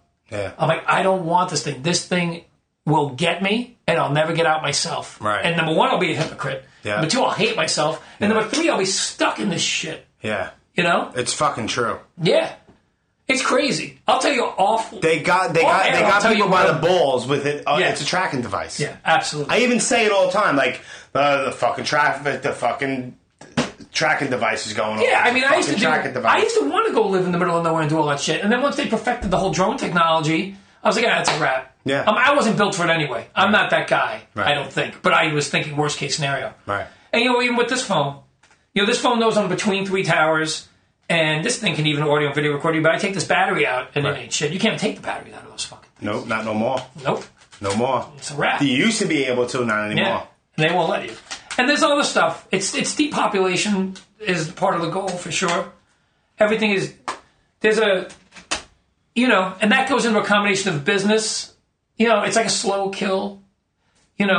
All the antennas and all these things, everyone sits on them. They're always by your reproductive organs. It kills reproductivity. Right. These are not coincidences. These are brilliant people. Right. These are brilliant people with different agendas. Yeah. And... You hold it up to your head, right next to your brain. I don't give a fuck. I've always been that guy. Like, I was the guy screaming on September 12th that the government did 9/11. People wanted to punch me in the face. Right. I was doing it respectfully. Right. But I was like, hey, man, I don't buy that shit. Right. Yeah, the next day, there's no respectful way to say that, even though I agree with you. Yeah. I mean, I did it in a way where I just questioned the narrative. Of course. Because, I had, some people I knew died. Tons of my friends and family knew people that died. I mean, I was overall, I was lucky. Right. And there was less people that I feared when it happened. Because I was insane. But, that's just how I've always thought that way. I've always seen through stuff in a different way. Yeah. And so that's why I've been really hardcore, like, I don't know, I've been a vegan for 25 years, shit like that. I had no idea about that. Yeah, hating things like GMO foods. And to take it deeper, it's not, people just think like, oh, GMO foods, oh, this, that. They're killing all organic, natural life. Right. They're creating an artificial planet. Genetically modified food. Forests. There's GMO. They're making genetically modified forests. Genetically modified bees. And this is where you get into stuff like, is it a cult base? Is it this? Is the great... And like, that's a whole rabbit hole I won't go down. But the bottom line is, if your eyes are open, you see they're killing natural, organic, independent life. And they're replacing it with an alternative. Right. An alternative that has to get funded by something. Yeah. And it definitely has a different agenda than me and you, who just want to wake up and eat a normal piece of food and live a peaceful life. Right. Go anywhere you want with that shit. I'm not judging anyone. I don't have all the answers. Right. But I'm not blind. That's what's happening. Yeah, people are fucking blind. And then, they invent the term conspiracy theorist if you don't think traditionally. But, in the 50s, you were probably a conspiracy theorist if you thought cigarettes cause cancer. Right. Oh, fuck yeah. Yeah. It's like, so get the fuck out of here. Yeah. And when your food's being made by chemical companies, companies that make DDT are not going to make my fucking food. Right. Sorry, I'll stick to nature. Yeah. I mean, they've lost sight of shit, even with medicine. I mean, they laugh at 15,000-year-old medicines for things that were invented 40 years ago, and then kept in and pushed through without like proper safety testing through lobbyists. Right. What are you, fucking crazy? Yeah. So, I mean, I kind of walk around like George Carlin has that thing where he's like... It's my favorite ever. Oh, I bowed him. Oh, that's fucking great. I knew you had an ink on him. That's amazing. Fucking favorite, man. He's a genius. Just Absolutely. that guy more than almost Me too. in this world, I'd be fascinated. Yep. He would rip... Non-relative, the one motherfucker that I wish was back here. Yeah, unreal. And his stuff holds up, and he was ahead of the curve. Light years fucking But he ahead. says, because he has that... He gets jaded, and then he's like, we have a front row seat to the freak show. Yeah. And sometimes I am that. Yeah. Sometimes I'm like, fuck it. Yeah. That's why, like, when we talk about wrestling, I need escapes. I can't live in this. And I want to love my life. I want to live my life. So, like, I'm very calculated now where I spend my time, who I spend it with. Like, the last month, I've hung out with, like, 2 people. Yeah. It's 2 people. I'm like, yo, you're my go-to people. Mm-hmm. It's like, and that's no disrespect to anyone. When I go to a show and hang out, I want to run into everyone. I love everyone, but my quality time, my free time, my time for like real life shit. Mm-hmm. I go to places where it's like I'm going to leave them feeling good about myself, right? Feeling good about whatever energy exchange we had, what we talked about, and there's no drama in it. I left all that shit, and I've had to leave people I've had to leave people I'm in love with. Right. Friends, relationships, it's like, it's like, I gotta go my path. And I'm probably gonna die alone. Whatever. Everyone dies alone. Yeah, but I mean, I might really die alone. I don't know. Who knows how it's gonna play out, Right. And I don't even talk about much of this stuff. Like, I write like a paragraph here and there on Facebook. I don't write what I'm really thinking. Right. Because, in my head, because I write these You can't even really articulate everything, and plus it would be like a fucking novel. Mm-hmm. So I'm just trying to put it into song form and make it artistic and find like a... we're fucked. The human race is really fucked right now. And not in the stupid ways that everyone wastes their time on. Right. And I'm not making light of horrible decisions that Trump has made. I'm not making fun of or talking less about what's going on environmentally. These things terrify me. Right. I'm a fucking hardcore vegan environmentalist, animal rights activist, the whole thing. But even all that stuff, even fucking Jeffrey Epstein with all that fucked up sick shit with these fucked up people, there's even bigger things going on than that. Of course. Now, granted, I'm glad some of those people are sweating because they're some of the most evil motherfuckers in the world. Without a doubt. And I'm glad that people who, for decades, felt untouchable are probably shaking in their boots a little bit. People like the Clintons. Fuck yeah. Yeah. But I can't spend every day reading about Jeffrey Epstein and the Clintons. It's like, I'm trying to... That's one tiny piece of some really fucked up, nefarious shit going down. Yeah, and I do think it connects to something bigger and darker, which does overlap with some of the stuff that's going on a that I'm talking about. Right. But that's putting together so many pieces. I mean, Oh, it's a fucking huge tangled web, dude. It's fucking... Yeah, I'm not going to write a 2,000-page book on this stuff, and I'm not going to talk about it in a podcast. But, right. I don't even talk about this stuff usually except to, like, close friends. And most of my friends either think I'm crazy or just go 25% of the way and go, oh, shit, that sounds weird, dude. Right. I don't think it sounds weird, and I don't think you sound crazy either. Well, I appreciate that. But and I'm not just saying that. Like, I know you're of a similar mind. Yeah, I agree. The only thing I didn't have... Even though I'm kind of hypocritical because I'm on all fucking social media to promote this shit. To some degree. Blah, blah, blah. It's not a contest. Right. It's not a contest. True. I don't have the things... I'll tell you off air what I'm doing to try and prepare for it. I'm not going to, like, go out with all that. Can't give out all your secrets. And, it's just kind of like... Some of it's a little crazy. But whatever. You do what's good right in your heart, Yeah, man. And so for me... Yeah, I mean...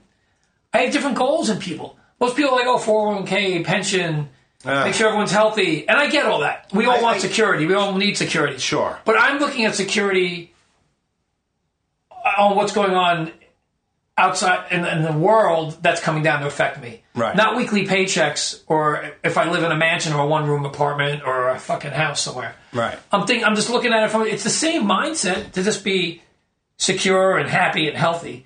But I just... For where I think the world's at and who I am, my calling is to go that way. Right. And not the way of, like, same shit, different day, 9 to 5, put on TV, drink a beer, fuck your wife, and go to bed. Right. It's not me. Right. It's not me, you know?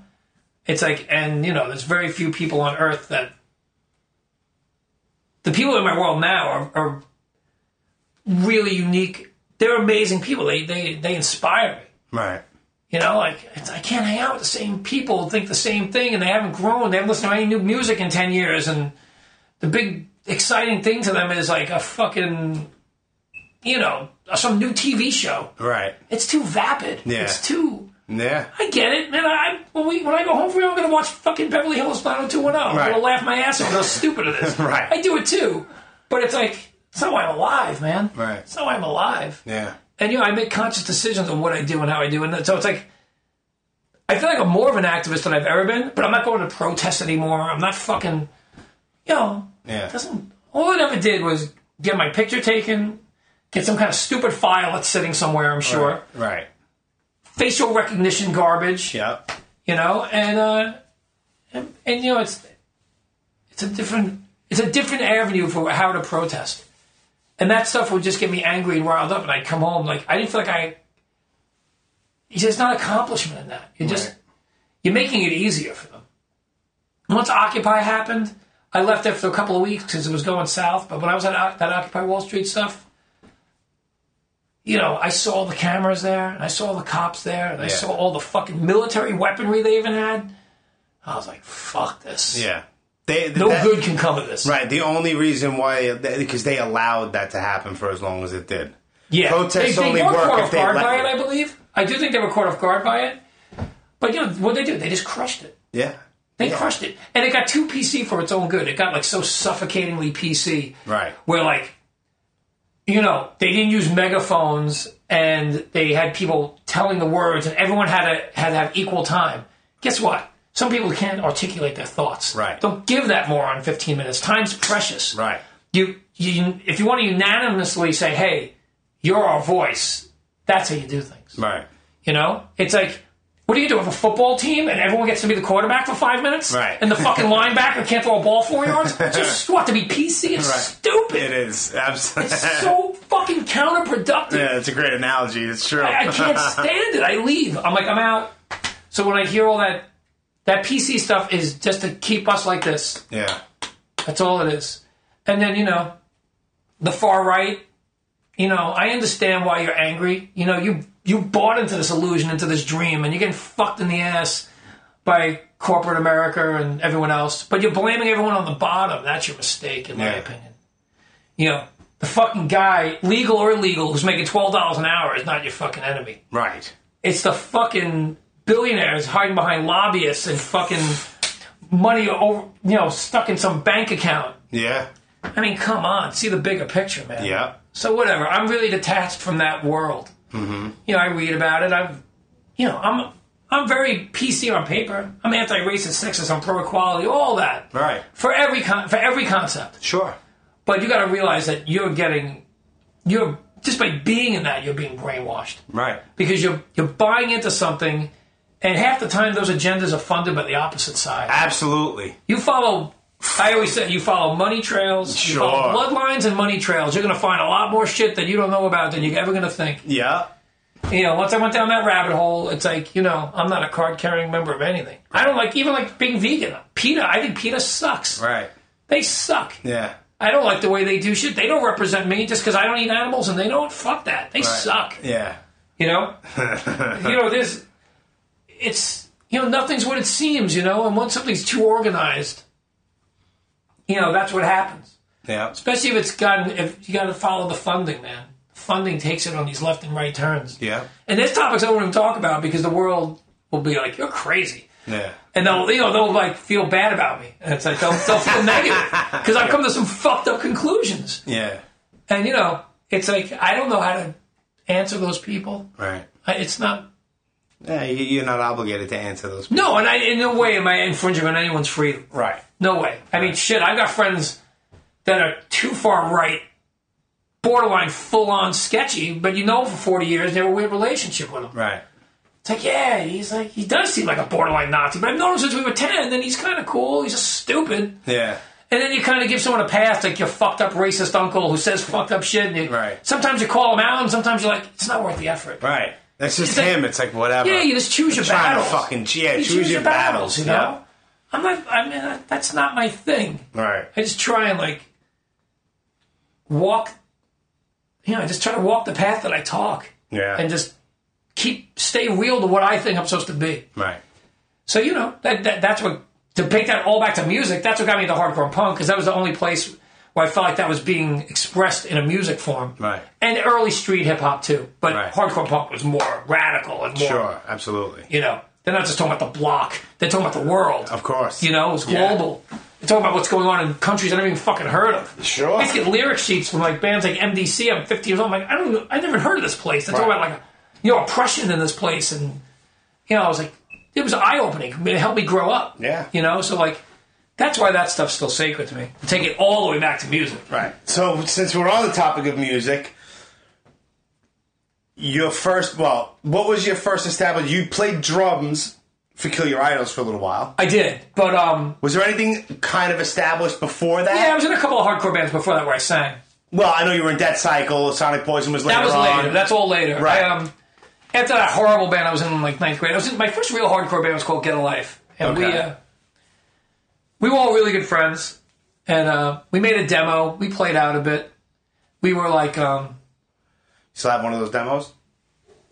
No, but I can make you one. I can totally make one. I can send you the music. Awesome. Yeah, the music, it's cool. It was good. I want to hear it. It's like, it's like personal political hardcore, not global political. Not like all this next level shit I'm talking about. I was like 20 years old, so I'm thinking about my life.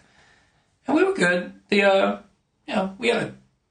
fucked up. Me and the guitarist were really fucked up. We were not healthy. We were both really suicidal. Okay. We actually discussed a few times doing a group suicide on stage. Oh boy. And we were serious. We and him were trouble. The other guys were happy-go-lucky. They were more just hanging out, having fun, jam. Yeah, let's go hang out. The other guys were a little more on the metal side too. So we did our thing for a little while, and but I was really all my lyrics were really I was really angry then. It was fucked up. I used to bleed every show. I was really in hindsight, it was a good outlet for me, but it wasn't I'm glad we broke up. And the bass player of that show became really well known because he quit to move to California, and he created that show Californication. Oh, really? That show Lucifer. Shit. Tom Capanos. Really? Yeah, he grew up one town from here, and he was a good friend back in the day. Wow. He's a good dude. I haven't talked to him in years. Right. But so he was in our band. He was in Get a Life. Yeah, he was in Get a Life. Nice. Then I was in a band a few years later where I sang also called Leech Implant. We put out a demo. We won a couple of comps. We played a bunch. Two of the guys were in a death metal band called Sorrow, who on Roadrunner Records. Okay. They were kind of like a Slayer, death style death metal band. And we were like the hardcore side project because they were all into hardcore as well. Leech Implant. Yeah. And we played like real shows. We would play like Warzone and Fury 5 and stuff. Okay. We played that a bit. But we put out a demo. We won a couple of CD comps and stuff. And we broke up. Then Kill Your Idol started with Gary and Andy first, and they needed a drummer. And our friend Big Vinny got me on board. But, man, I had a drum kit for like 6 months. I bought off some junkie kid I hung out with. Right. I was like, man, I always wanted to play drums. And he was all strung out one night, right over here. He's all strung out. He's like, yo, I heard you want to play drums. I'm like, yeah. He's like, yo, give me, what do you got in your pocket? I'll take $50. I'm like, dude, I ain't got $50. He's wanted to go comp, you know? And I'm like, fuck, I'll never have money for a drum set. I got to get this drum set somehow. I'm like, yo, dude, I got $35. Right. And he's so strung out. He's like, fuck it, give it to me. I'm like, all right. So we get in his car. He drops some drums off in front of my garage. I'm like, sick. I have a fucking drum set. Yeah. $35. Yeah. Nice. And I said to him, I remember I shook his hand. I'm like, yo, don't die on my shit. Yeah, really. I'm like, call me tomorrow. So I know what you're doing. Right. He's like, all right, bro. He called me next day. Uh-huh. He's like, yo, I'm good. I'm like, cool. I just have these drums. I don't know what the fuck I'm doing. I don't know if you ever seen the Chris Rock special where he talks about everyone always talks about the negative sides of crack. Yeah. What about the positive sides of crack? If you're up at the right hour, you can get a VCR for $1.50. Yeah, it's exact same so true. shit. Yeah, The same dude. This one I was dirt poor. A little before this, I didn't have a bike, and I ran to that dude, and he had this fucking sick bike. It was worth like $300. And I'm like, dude, that's a crazy bike. And he's like, grabbed his nose, all tweaked out. Yo, you want it? Oh shit. I'm like, I don't know. It's like $25. Oh shit. I'm like, $25? Really? Yeah. I'm like, all right. And then we shake hands, and he's like, yo, heads up. I stole that like 100 feet from your house. So oh, shit. I'm like, oh, you're a fucking idiot. Paint it real quick. Yeah, I painted it black. Yeah, I painted it black, and I put a bunch of like subhumans and discharge stickers on it. There you go. Instant different bicycle. Of course. My little punk rock fucking vehicle. And that was it. And then I said the same thing. And that was always my line with him. I'm like, yo, don't die, dude. Yeah. But now I wouldn't even do that. Now I'm at a point where like, you could give me something worth $10,000 for a dollar. I'm like, nah, dude, I'm not feeding into that. Right, I'm good. Yeah, I'm not. But I was so desperate. I didn't have money for a bike or a fucking drum set or anything. So that's how I got my drum set. So when Kill Your Idol started, we just wanted to play 80s hardcore because no one on Long Island was doing that. And everyone was going, chin, chin, chin, chin. That whole Earth Crisis shit was happening. We were like, no, we're not that. Right. We're like Negative Approach and, you grew up with Negative Approach and Agnostic Front and Cro-Mags. Sure. And newer bands like We Love This Band Voorhees from the UK and all that kind of fast hardcore. But the difference is that those guys have been playing for 5 years. Right. The guitarist and the bass player. I've been playing drums for 6 months. Right. I was terrible. Right. I mean, I was fine for the beginning because the songs were slow. Right. But they kept getting faster and they kept getting tighter. And I'm not getting any better because I was dating this junkie girl and hanging out at her house every day. Right. And they're like, yo, learn those songs. I'm like, yeah, I got it. Yeah. And I didn't I'd look at my drum set for I played like 10 minutes a week. Yeah. And they just kind of be like, you still suck, dude. You're not getting better even. Because I wasn't. Right. And then, so they booted me. And then me and Gary were always like, yo, someday we're going to do a band. And that's when we finally started Deathcycle. Right. Like 6-7 years later. It was me and him. It was just me and him in the beginning. I was at your quote-unquote final show way back. Oh, at the Rockstar Bar? Rockstar Bar with Inhuman. Yeah. I was there. Yeah. That was a good show. That was a good show. Yeah, that was a crazy show. Oh, yeah, that's right. It was the Rockstar Bar. That's right. Yeah. That spot was crazy. Yeah, I think I still have the flyer somewhere. Do you? Yeah. I did some crazy shit in that place. Yeah. He's dead, too. Who is? Rocky, the guy who owned that place. Did you Oh, that, no. Jack, dude. I was only there like twice. I have no idea. Yeah, I was there 2 times. I don't even remember the other band that I saw there. That's but it was fun, like, man. yeah, it was you. I don't remember. Did Drunk Driver play?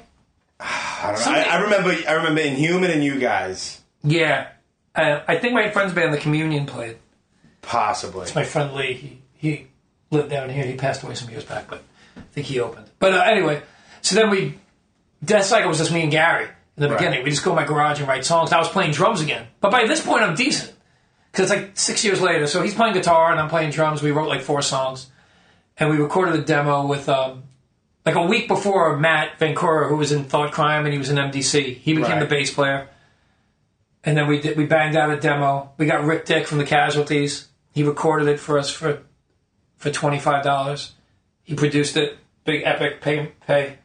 And then we became a real band.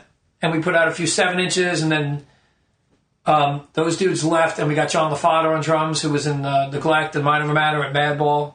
Right. He came in on drums, and we got Paul from Kill Your Idols and on bass, and that became our core lineup for like 10 years. Me, Gary.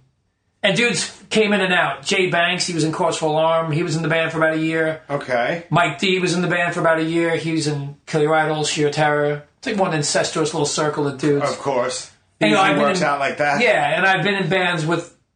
I'm in a project right now with Mike, and I was in a band called Faithless with him, and Faithless was me, him, and Lil Anthony from Sheer Terror, who I've been in like 3 bands with. Okay. The drummer of Sheer Terror. I was in Sonic Poison with him. He was in Deathcycle for about a year. It's like this clique of like 15 guys, and we just kind of trade each other off. He's younger, though. He's way younger, that kid. He's not like me, Gary, and Paul, like older. I'm not being disrespectful. I'm just trying to find that fly, but I'm listening to you. Yeah. So that was the projects. So Deathcycle lasted about 11 years, I guess, 10 years. And then we put out like... Yeah, you put out a few things. We put out 2 LPs. 2 full lengths, but you have out... About 3 splits and a 7-inch or 2. So we put out a lot of stuff. We were pretty active. I played with every band I ever wanted to play with, except Sick of It All. Never played with them. Really? No, for some reason. But we played with AF... we played with everyone. AF, Madball, Cro-Mags, Flipper, fucking everybody. Flipper. Hyrax. I mean, we played with everybody. Dysphere, Extreme Noise Terror. Man, we played with everyone. Yeah, we were around for a while, you know? And we... Yeah. So that was a good run. And we might do a show or 2 coming up. Deathcycle show. Yeah, and I mean, that stuff's mega political, and I always wrote looking forward. I feel like I read the lyrics, because, we might play again soon. So I pulled out the CD. I'm like, I gotta listen to shit again. And I'm reading the lyrics I wrote 12 years ago. I'm like, this shit's just starting to happen now. Isn't that crazy? Yeah, because I was always like forward thinking. Like some of the lyrics are talking about like reading people's minds and things about DNA morphing and stuff. And that's the stuff I'm just talking about now because I'm always trying to see what's ahead. Yeah. You know? Like the first album was a song by GMO Foods, and I wrote that song in like 2003. Really? Yeah, because it's like I'm always kind of looking like where everything's going. Right. Scared, but kind of like preparing too. So it's kind of like I try to be a little ahead of the curve for my own self, and since that's where my head's at, that's what I write about. Yeah. I'm sure you have it. So scrolling. So yeah, that was like the main thing for a lot of years, and then I did these. What's up with Sonic? I saw Sonic Poison play. You played a lot of War on Sub-Zero. We at that show. Was that Bowery in the basement? Yes. Yeah. I was at that show. We played like 5 shows. Was Darkside on that show too? They might have been. It was definitely Sub-Zero and All Out War, and us. I don't remember who else. Maybe Darkside. Did Mike play? Did Last Stand play? I don't know. No, Darkside played a show with Murphy's Law, I think, that night. No, you know what? Darkside didn't play that day. Right. Darkside played Murphy's Law. Yeah. Maybe Jimmy's 50th, something like that. That's probably, I was there. Yeah. Because if I would have played with Rich that day, I would have remembered. It was, Sonic Poison was really cool. It was fun. It was me, that kid Anthony from Sheer Terror on drums, Rick from the Casualties. Yeah. He was the guitar player, and I don't know if you know this kid Tom. He was in Denial and Concrete Cross. No. Bands that the kid from Sheer Terror, the Anthony kid, was in previous. Okay. So we were all good friends, and Rick and Tom grew up together and stuff. So we had, and what'd you release? We put out a 7-inch. A 7-inch. And we played like 5 shows, and we were just kicking it into full gear. And then 3 weeks apart, Tom and Rick both moved to California. Oh my God. Like, just uprooted themselves in like really chaotic ways, like no warning at all. We were like, I guess it's a wrap. Fuck. And then me and Mike D and that little kid Anthony, we had a band called Faithless. We started in like 2008. What happened with us was we had about 7 or 8. We had 8 songs, and it was me, Mike D, and Anthony. And they'd even recorded the music. We had an album coming out on this label called Koi Records, and we were going to start playing out all the time. We were like a real full-time thing. Yeah. And that's when Paulie got Sheer Terror back together, and he plucked Mike and Anthony. Gotcha. And they were like, "Hey, dude," I'm like, "Yo, go!" Yeah, Sheer Terror, Sheer Terror, man, coming back. What? I was like, "Go!" Fuck yeah. And then Mike was like, "We'll get back to this," and we didn't for like 9 years. But then when Mike left Sheer Terror, he's like, "Dude, all you got to do is put vocals on this shit." Yeah. So we did that. We took some of the riffs ended up in Sheer Terror, so we didn't use those songs. But we had like 6 songs. We made a tape, And then, so that was cool. And now I've got a couple of projects I'm working on with some people. You want to disclose any names, any working titles? One band is going to be called Bombs and Boardrooms, which is about direct action type. Okay. Against, you can figure it out. Uh-huh. And that's with me and two of the guys from Two Man Advantage. Okay. And, that's awesome. And Mike D. Okay. From every band I've ever. Right. Celebrity Murder, Sheer Terror, Kill Your Idols, everyone. And them trying to get something going a little more, like, I wouldn't say, like, a little more like Killing Joke, amoebic, more atmospheric, fucked up, end of the world sounding kind of punk, which fits like everything I'm writing. So, and I got some people in mind for that, but no one that's like definite yet. But I like 4 people who said yes. So just got to kind of get everyone in the same room and work a title for that. No, but that's gonna be dark. It's gonna be like it's gonna be miserable. Okay. It's like because I'm writing for it and I'm like, oh god, like, this is fucked up. Yeah. Like there's some music that's very cathartic to play. Right. I'm physical when I play, so yeah, you are. Like I don't care if I'm bleeding or bruised up. I don't give a fuck. Right. I got to get it out of me, and this is like a positive way for me. Right. But I'm always careful. I don't write lyrics that like I stopped writing lyrics about being suicidal and stuff like that because I when I act it out, I'm putting my brain back there. Right. I can't do that. Sure. So I'm trying to find that thin line of writing about some really dark stuff, but not wanting to like hang myself. Right. Afterwards, trying to write with solutions in mind and a sense of resistance, not hopelessness. Right. That's why whenever I write something online, someone's like, oh, fuck it, we're all going to die anyway. It's like, oh, yeah, let me just come over your house and shoot you in the temple. Yeah. I hate that mentality. Yeah. We're all fighting to live. Of course. We're all fighting to live. That's ingrained in us. Yeah. I mean, I wanted to die for 12 years. Right. I know what it's like. Right. We've all wanted to at some point. Uh-huh. We're all fighting to live. That whole, I don't give a fuck, good, I hope it ends. No, you don't.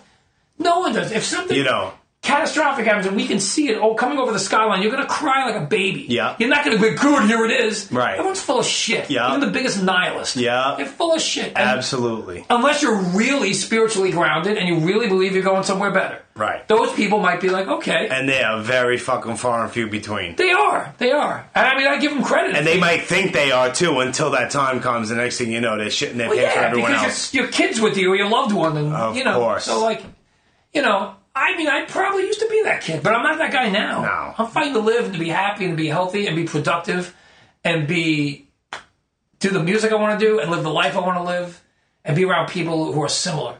Right. Not a bunch of fucking generic, boring...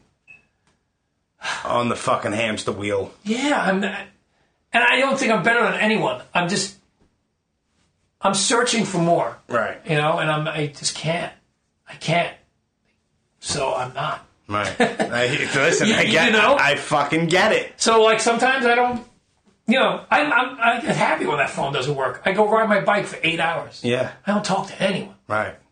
I stop at a health food store. I get a juice. I go sit under a tree. I think. I write lyrics down. I'm in my own universe, man. Yeah. That's the only way to be free these days for me. Yeah. Is to do that. What am I going to do? Shop all day?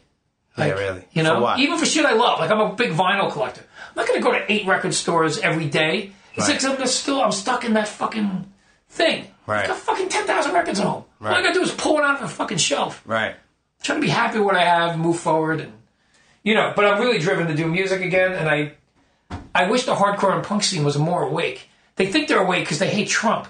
And they think they're awake because a lot of them are like veggie or vegan or... sexual stuff about sexual equality, and of course, like gender, and all that. You're stuff, fighting the good fight in those things, but there's a whole world out there, and you're just stuck in the same things that are deemed safe in the punk hardcore community. Correct. You're not turning over unpleasant shit. Right. You're not rocking the boat. Right. Yeah. Mm-hmm. I mean, I respect John Joseph. I consider him a friend, man. Yeah. He rules. John Joseph's a fucking good dude, man. When I wake up at 8 in the morning and that motherfucker's already jogged 9 miles and I'm sitting there like I'm too lazy to get out of bed, I see his shit on Facebook, I'm going. Yeah. I'm going, you know? He motivates. You don't got to live the same life as him. Right. But that flame, that fire, that's inspirational to me. Fuck yeah. It's like, so I choose carefully the first person I talk to in the morning because I'm like, man, if I call that fucking negative fuck who I love, but he's going to just keep me on the phone for now and tell me some dark shit. He's going to drain my ass. Yeah. I don't want that. Right. You know? And it's like, so yeah, man, I'm just a different kind of dude than I used to be. Yeah, listen. I'm the same guy. I'm like totally the most nonconformist freak. Right. Your mindset's different. You have different my fucking. mindset's like, You hey, see things differently, and that's a fucking good thing, man. I wasted 12 years not doing what I should have been doing, and been like, I was trying. Yeah. But well, same here. I I wasted so many fucking years of my life doing dumb shit. Yeah. Searching for shit that I didn't know what the fuck I was searching for, but at the end I wasn't searching for shit. And I was just stuck in my own head, you know? Yeah.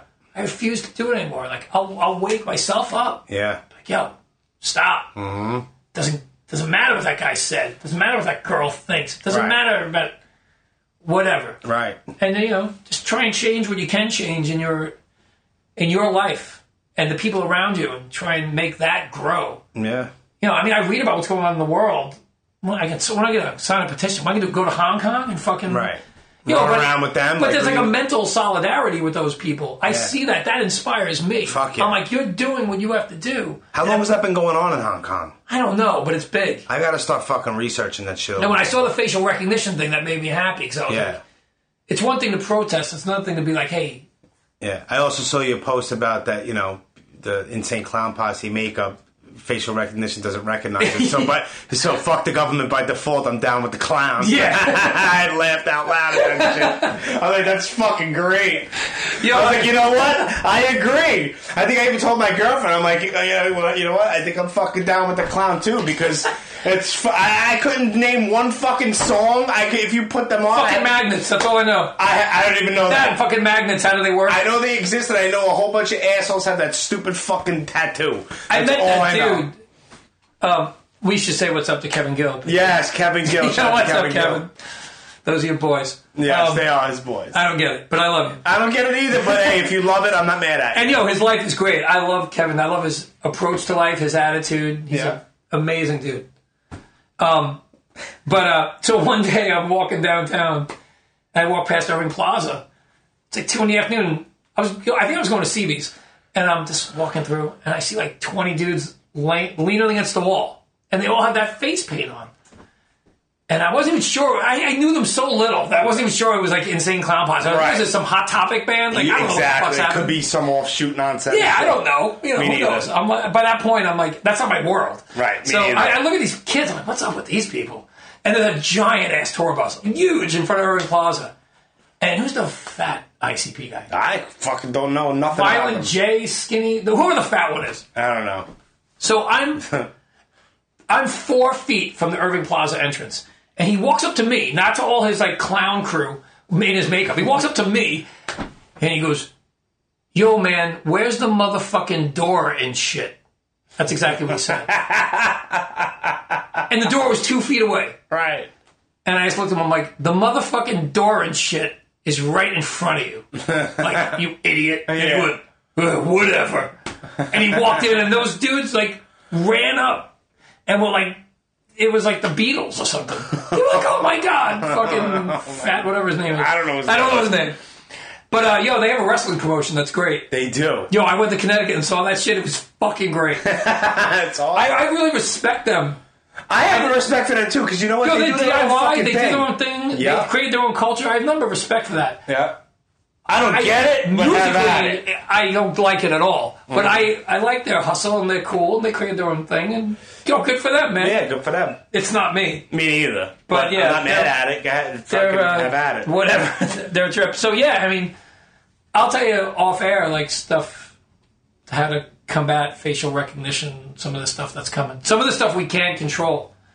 Some of the stuff's way bigger than just surveillance. Right. It's, it's the changing of the human brain and the human body, and it's really messed up. But pretty crazy. It's a lot. That rabbit hole's really deep. Yeah. And it's all science. If anyone wants to laugh at that, good luck. Then fucking good luck. Yeah, man. Go on science things. Go listen to TED Talks. Go listen to the people who create this stuff and see who they're selling it to. See who the patents are going to. See what military technology is embracing.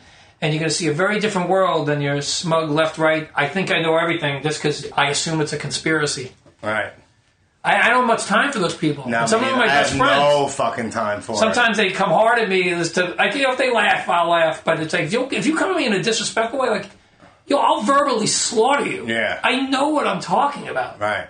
How it comes, how quick, like you asked about a year. I don't know when it's coming. Right. I don't know how it's going to happen. I don't know how much resistance there's going to be. Right. But it's science. It's coming. It's science in the wrong hands, and it's coming. And that's what I've been obsessed with for like the last year and a half. And it changed my thing. You know, originally it was kind of like, hey, grow my own food, live off the grid. Not super off the grid, not like some total survivalist shit, but have my own space and be kind of autonomous there. But now we're in a not on like some Ted Kaczynski shit. No. Right. But, you know, I read that book. Of course. Yeah. The first day I worked at the post office, I was wearing a Unabomber button. Were you really? Yeah. That's fucking heavy, bro. Some dude flipped out on me. I forgot I had it on. He's like, he worked there. He's like, dude, what the fuck? I was like, oh shit, my Unabomber button. And he's like, I had that. I had a button that said, thank the government for AIDS. Nice. First day of work. And the boss, who ended up being my friend, he's like, he came over to me, pulled me aside. I ended up loving this guy, and he loved me, but he's like, are you a fucking lunatic? It's like, it's a government job. Yeah. You have a thank the government for AIDS button and a Unabomber button in the fucking post office. It's great. I was like, oh, yeah.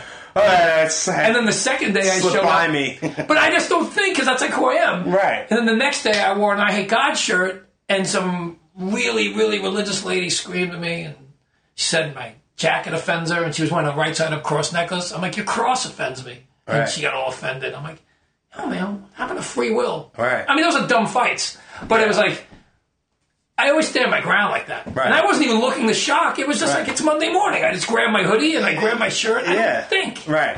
Because for me, it's okay, you know? Yeah, and it should be okay. The only thing I ever, like, self-policed myself after that is I had a disassociate shirt, and on the back it said, bomb the fucking USA. And one day I wore it.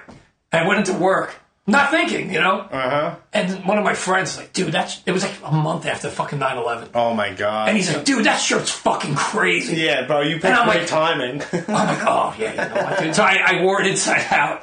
I was like, yeah, that's kind of fucked up. Because I'm not trying to, I wasn't trying to be that dude. Right. But people look at it like, yo, this guy's trying to be a dick. You know, they just think I'm out of my mind. Right. What American, especially post 9/11, has a shirt that says "Bomb the fucking USA"? Yeah, that's not a good look. You know, it's written from like an anarchist frustration, of course, or just punk rock. You know, Ralphie. But you know, I was like, yeah, that's really fucked up. Yeah.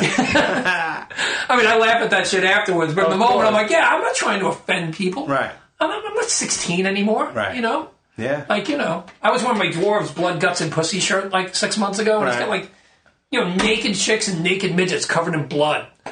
And I ran to one of my friends with like his 10-year-old daughter. Oh, fuck. Like, you know, right over here. Yeah. It's like 90 degrees out. I've got my arms folded, like all awkward. Yeah. Like, because I was like, oh, shit. Yeah. Like, you know, I'm just wearing my punk shirt from a band I love. Like, right.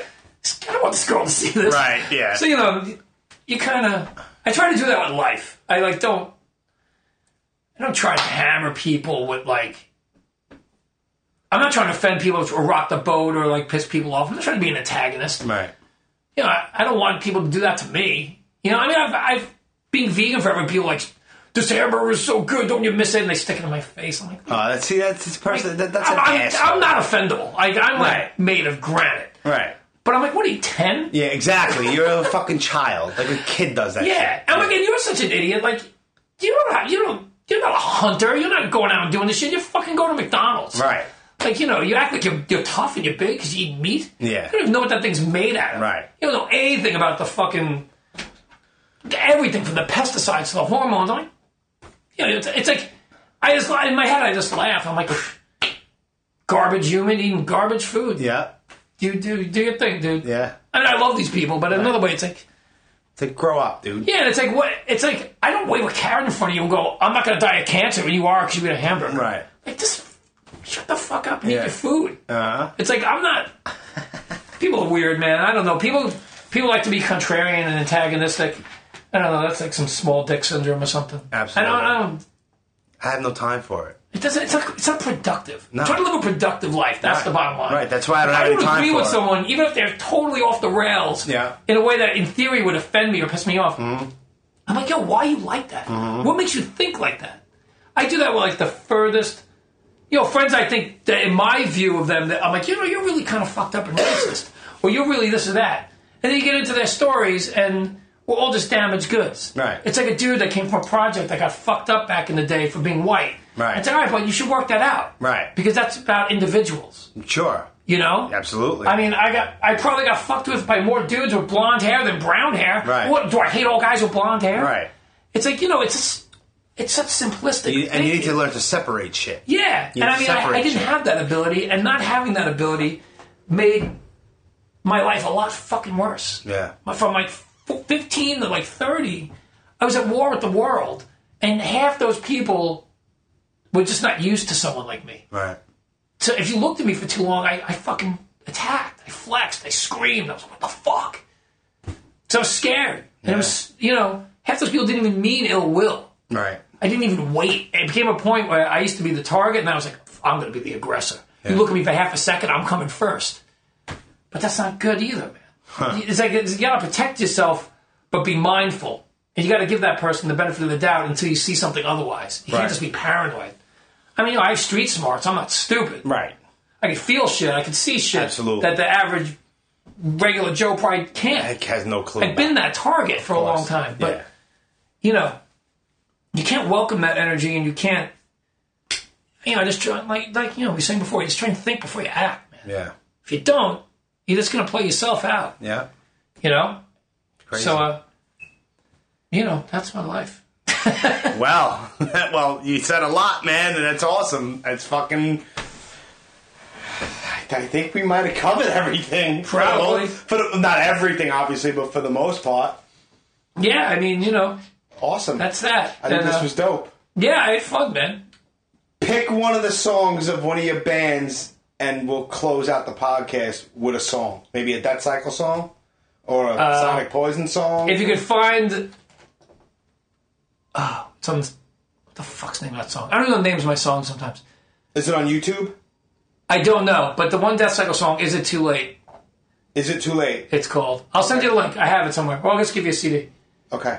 I'll find it. Yeah. Regardless. Because lyrically, that's kind of like probably the most...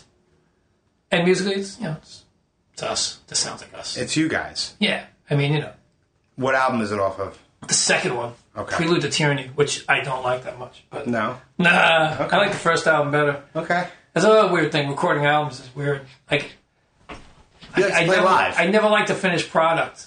I don't like going in the studio and doing stuff. Like, it doesn't... It's just not natural for me. Okay. It's awkward. And then when I hear it back, it's like I'm proud of it in one sense, but it never sounds like the way I... because even though, like, some of the stuff we do is really simplistic, I mean, to a degree, I'm a musician, and I have a musician's ear. Right. 12 years old, listening to Rush every day. I'm not listening to, like, two-chord hardcore. Like, right. It came up with real music, and I listen to music like a musician. And I critique it, everything from production to my performance. Something that hardcore people don't give a shit about. Right. And even I don't a lot, like, sometimes in the moment. Like, I do one takes half the time. Right. I'm like, that's cool. Right, that's it. Like, I'm just kind of like that in the moment guy. Yeah. And I like you said, live. I like just like, give me the mic, I'm going to attack, I'm going to do it, I'm going to bounce. Right. But that's not a smart way to record. Because, like, I've got some recordings, I'm like, oh, fuck, why did I do another take? I didn't say the right words. Like, right. So stupid. Yeah. It takes 2 more minutes, man. Right. I'm going to listen to this for the next 50 years and be mad because I didn't take 2 more minutes of my life. Right. Then you're disrespecting your own art. Right. I try to find the balance. Good where point. You don't do Chinese democracy and take 26 years to put a record out. Right. But you don't go the total opposite and just go, it's punk rock. Right. And then you throw out dog shit. Right. Cool. All right. So, yeah, man. Well, you have no social media to plug, but if people feel like it, Ron Grimaldi on Facebook. Yeah, I mean, there's a Deathcycle page that we never check. There's a Sonic Poison page we never check. And, open your eyes and stay free.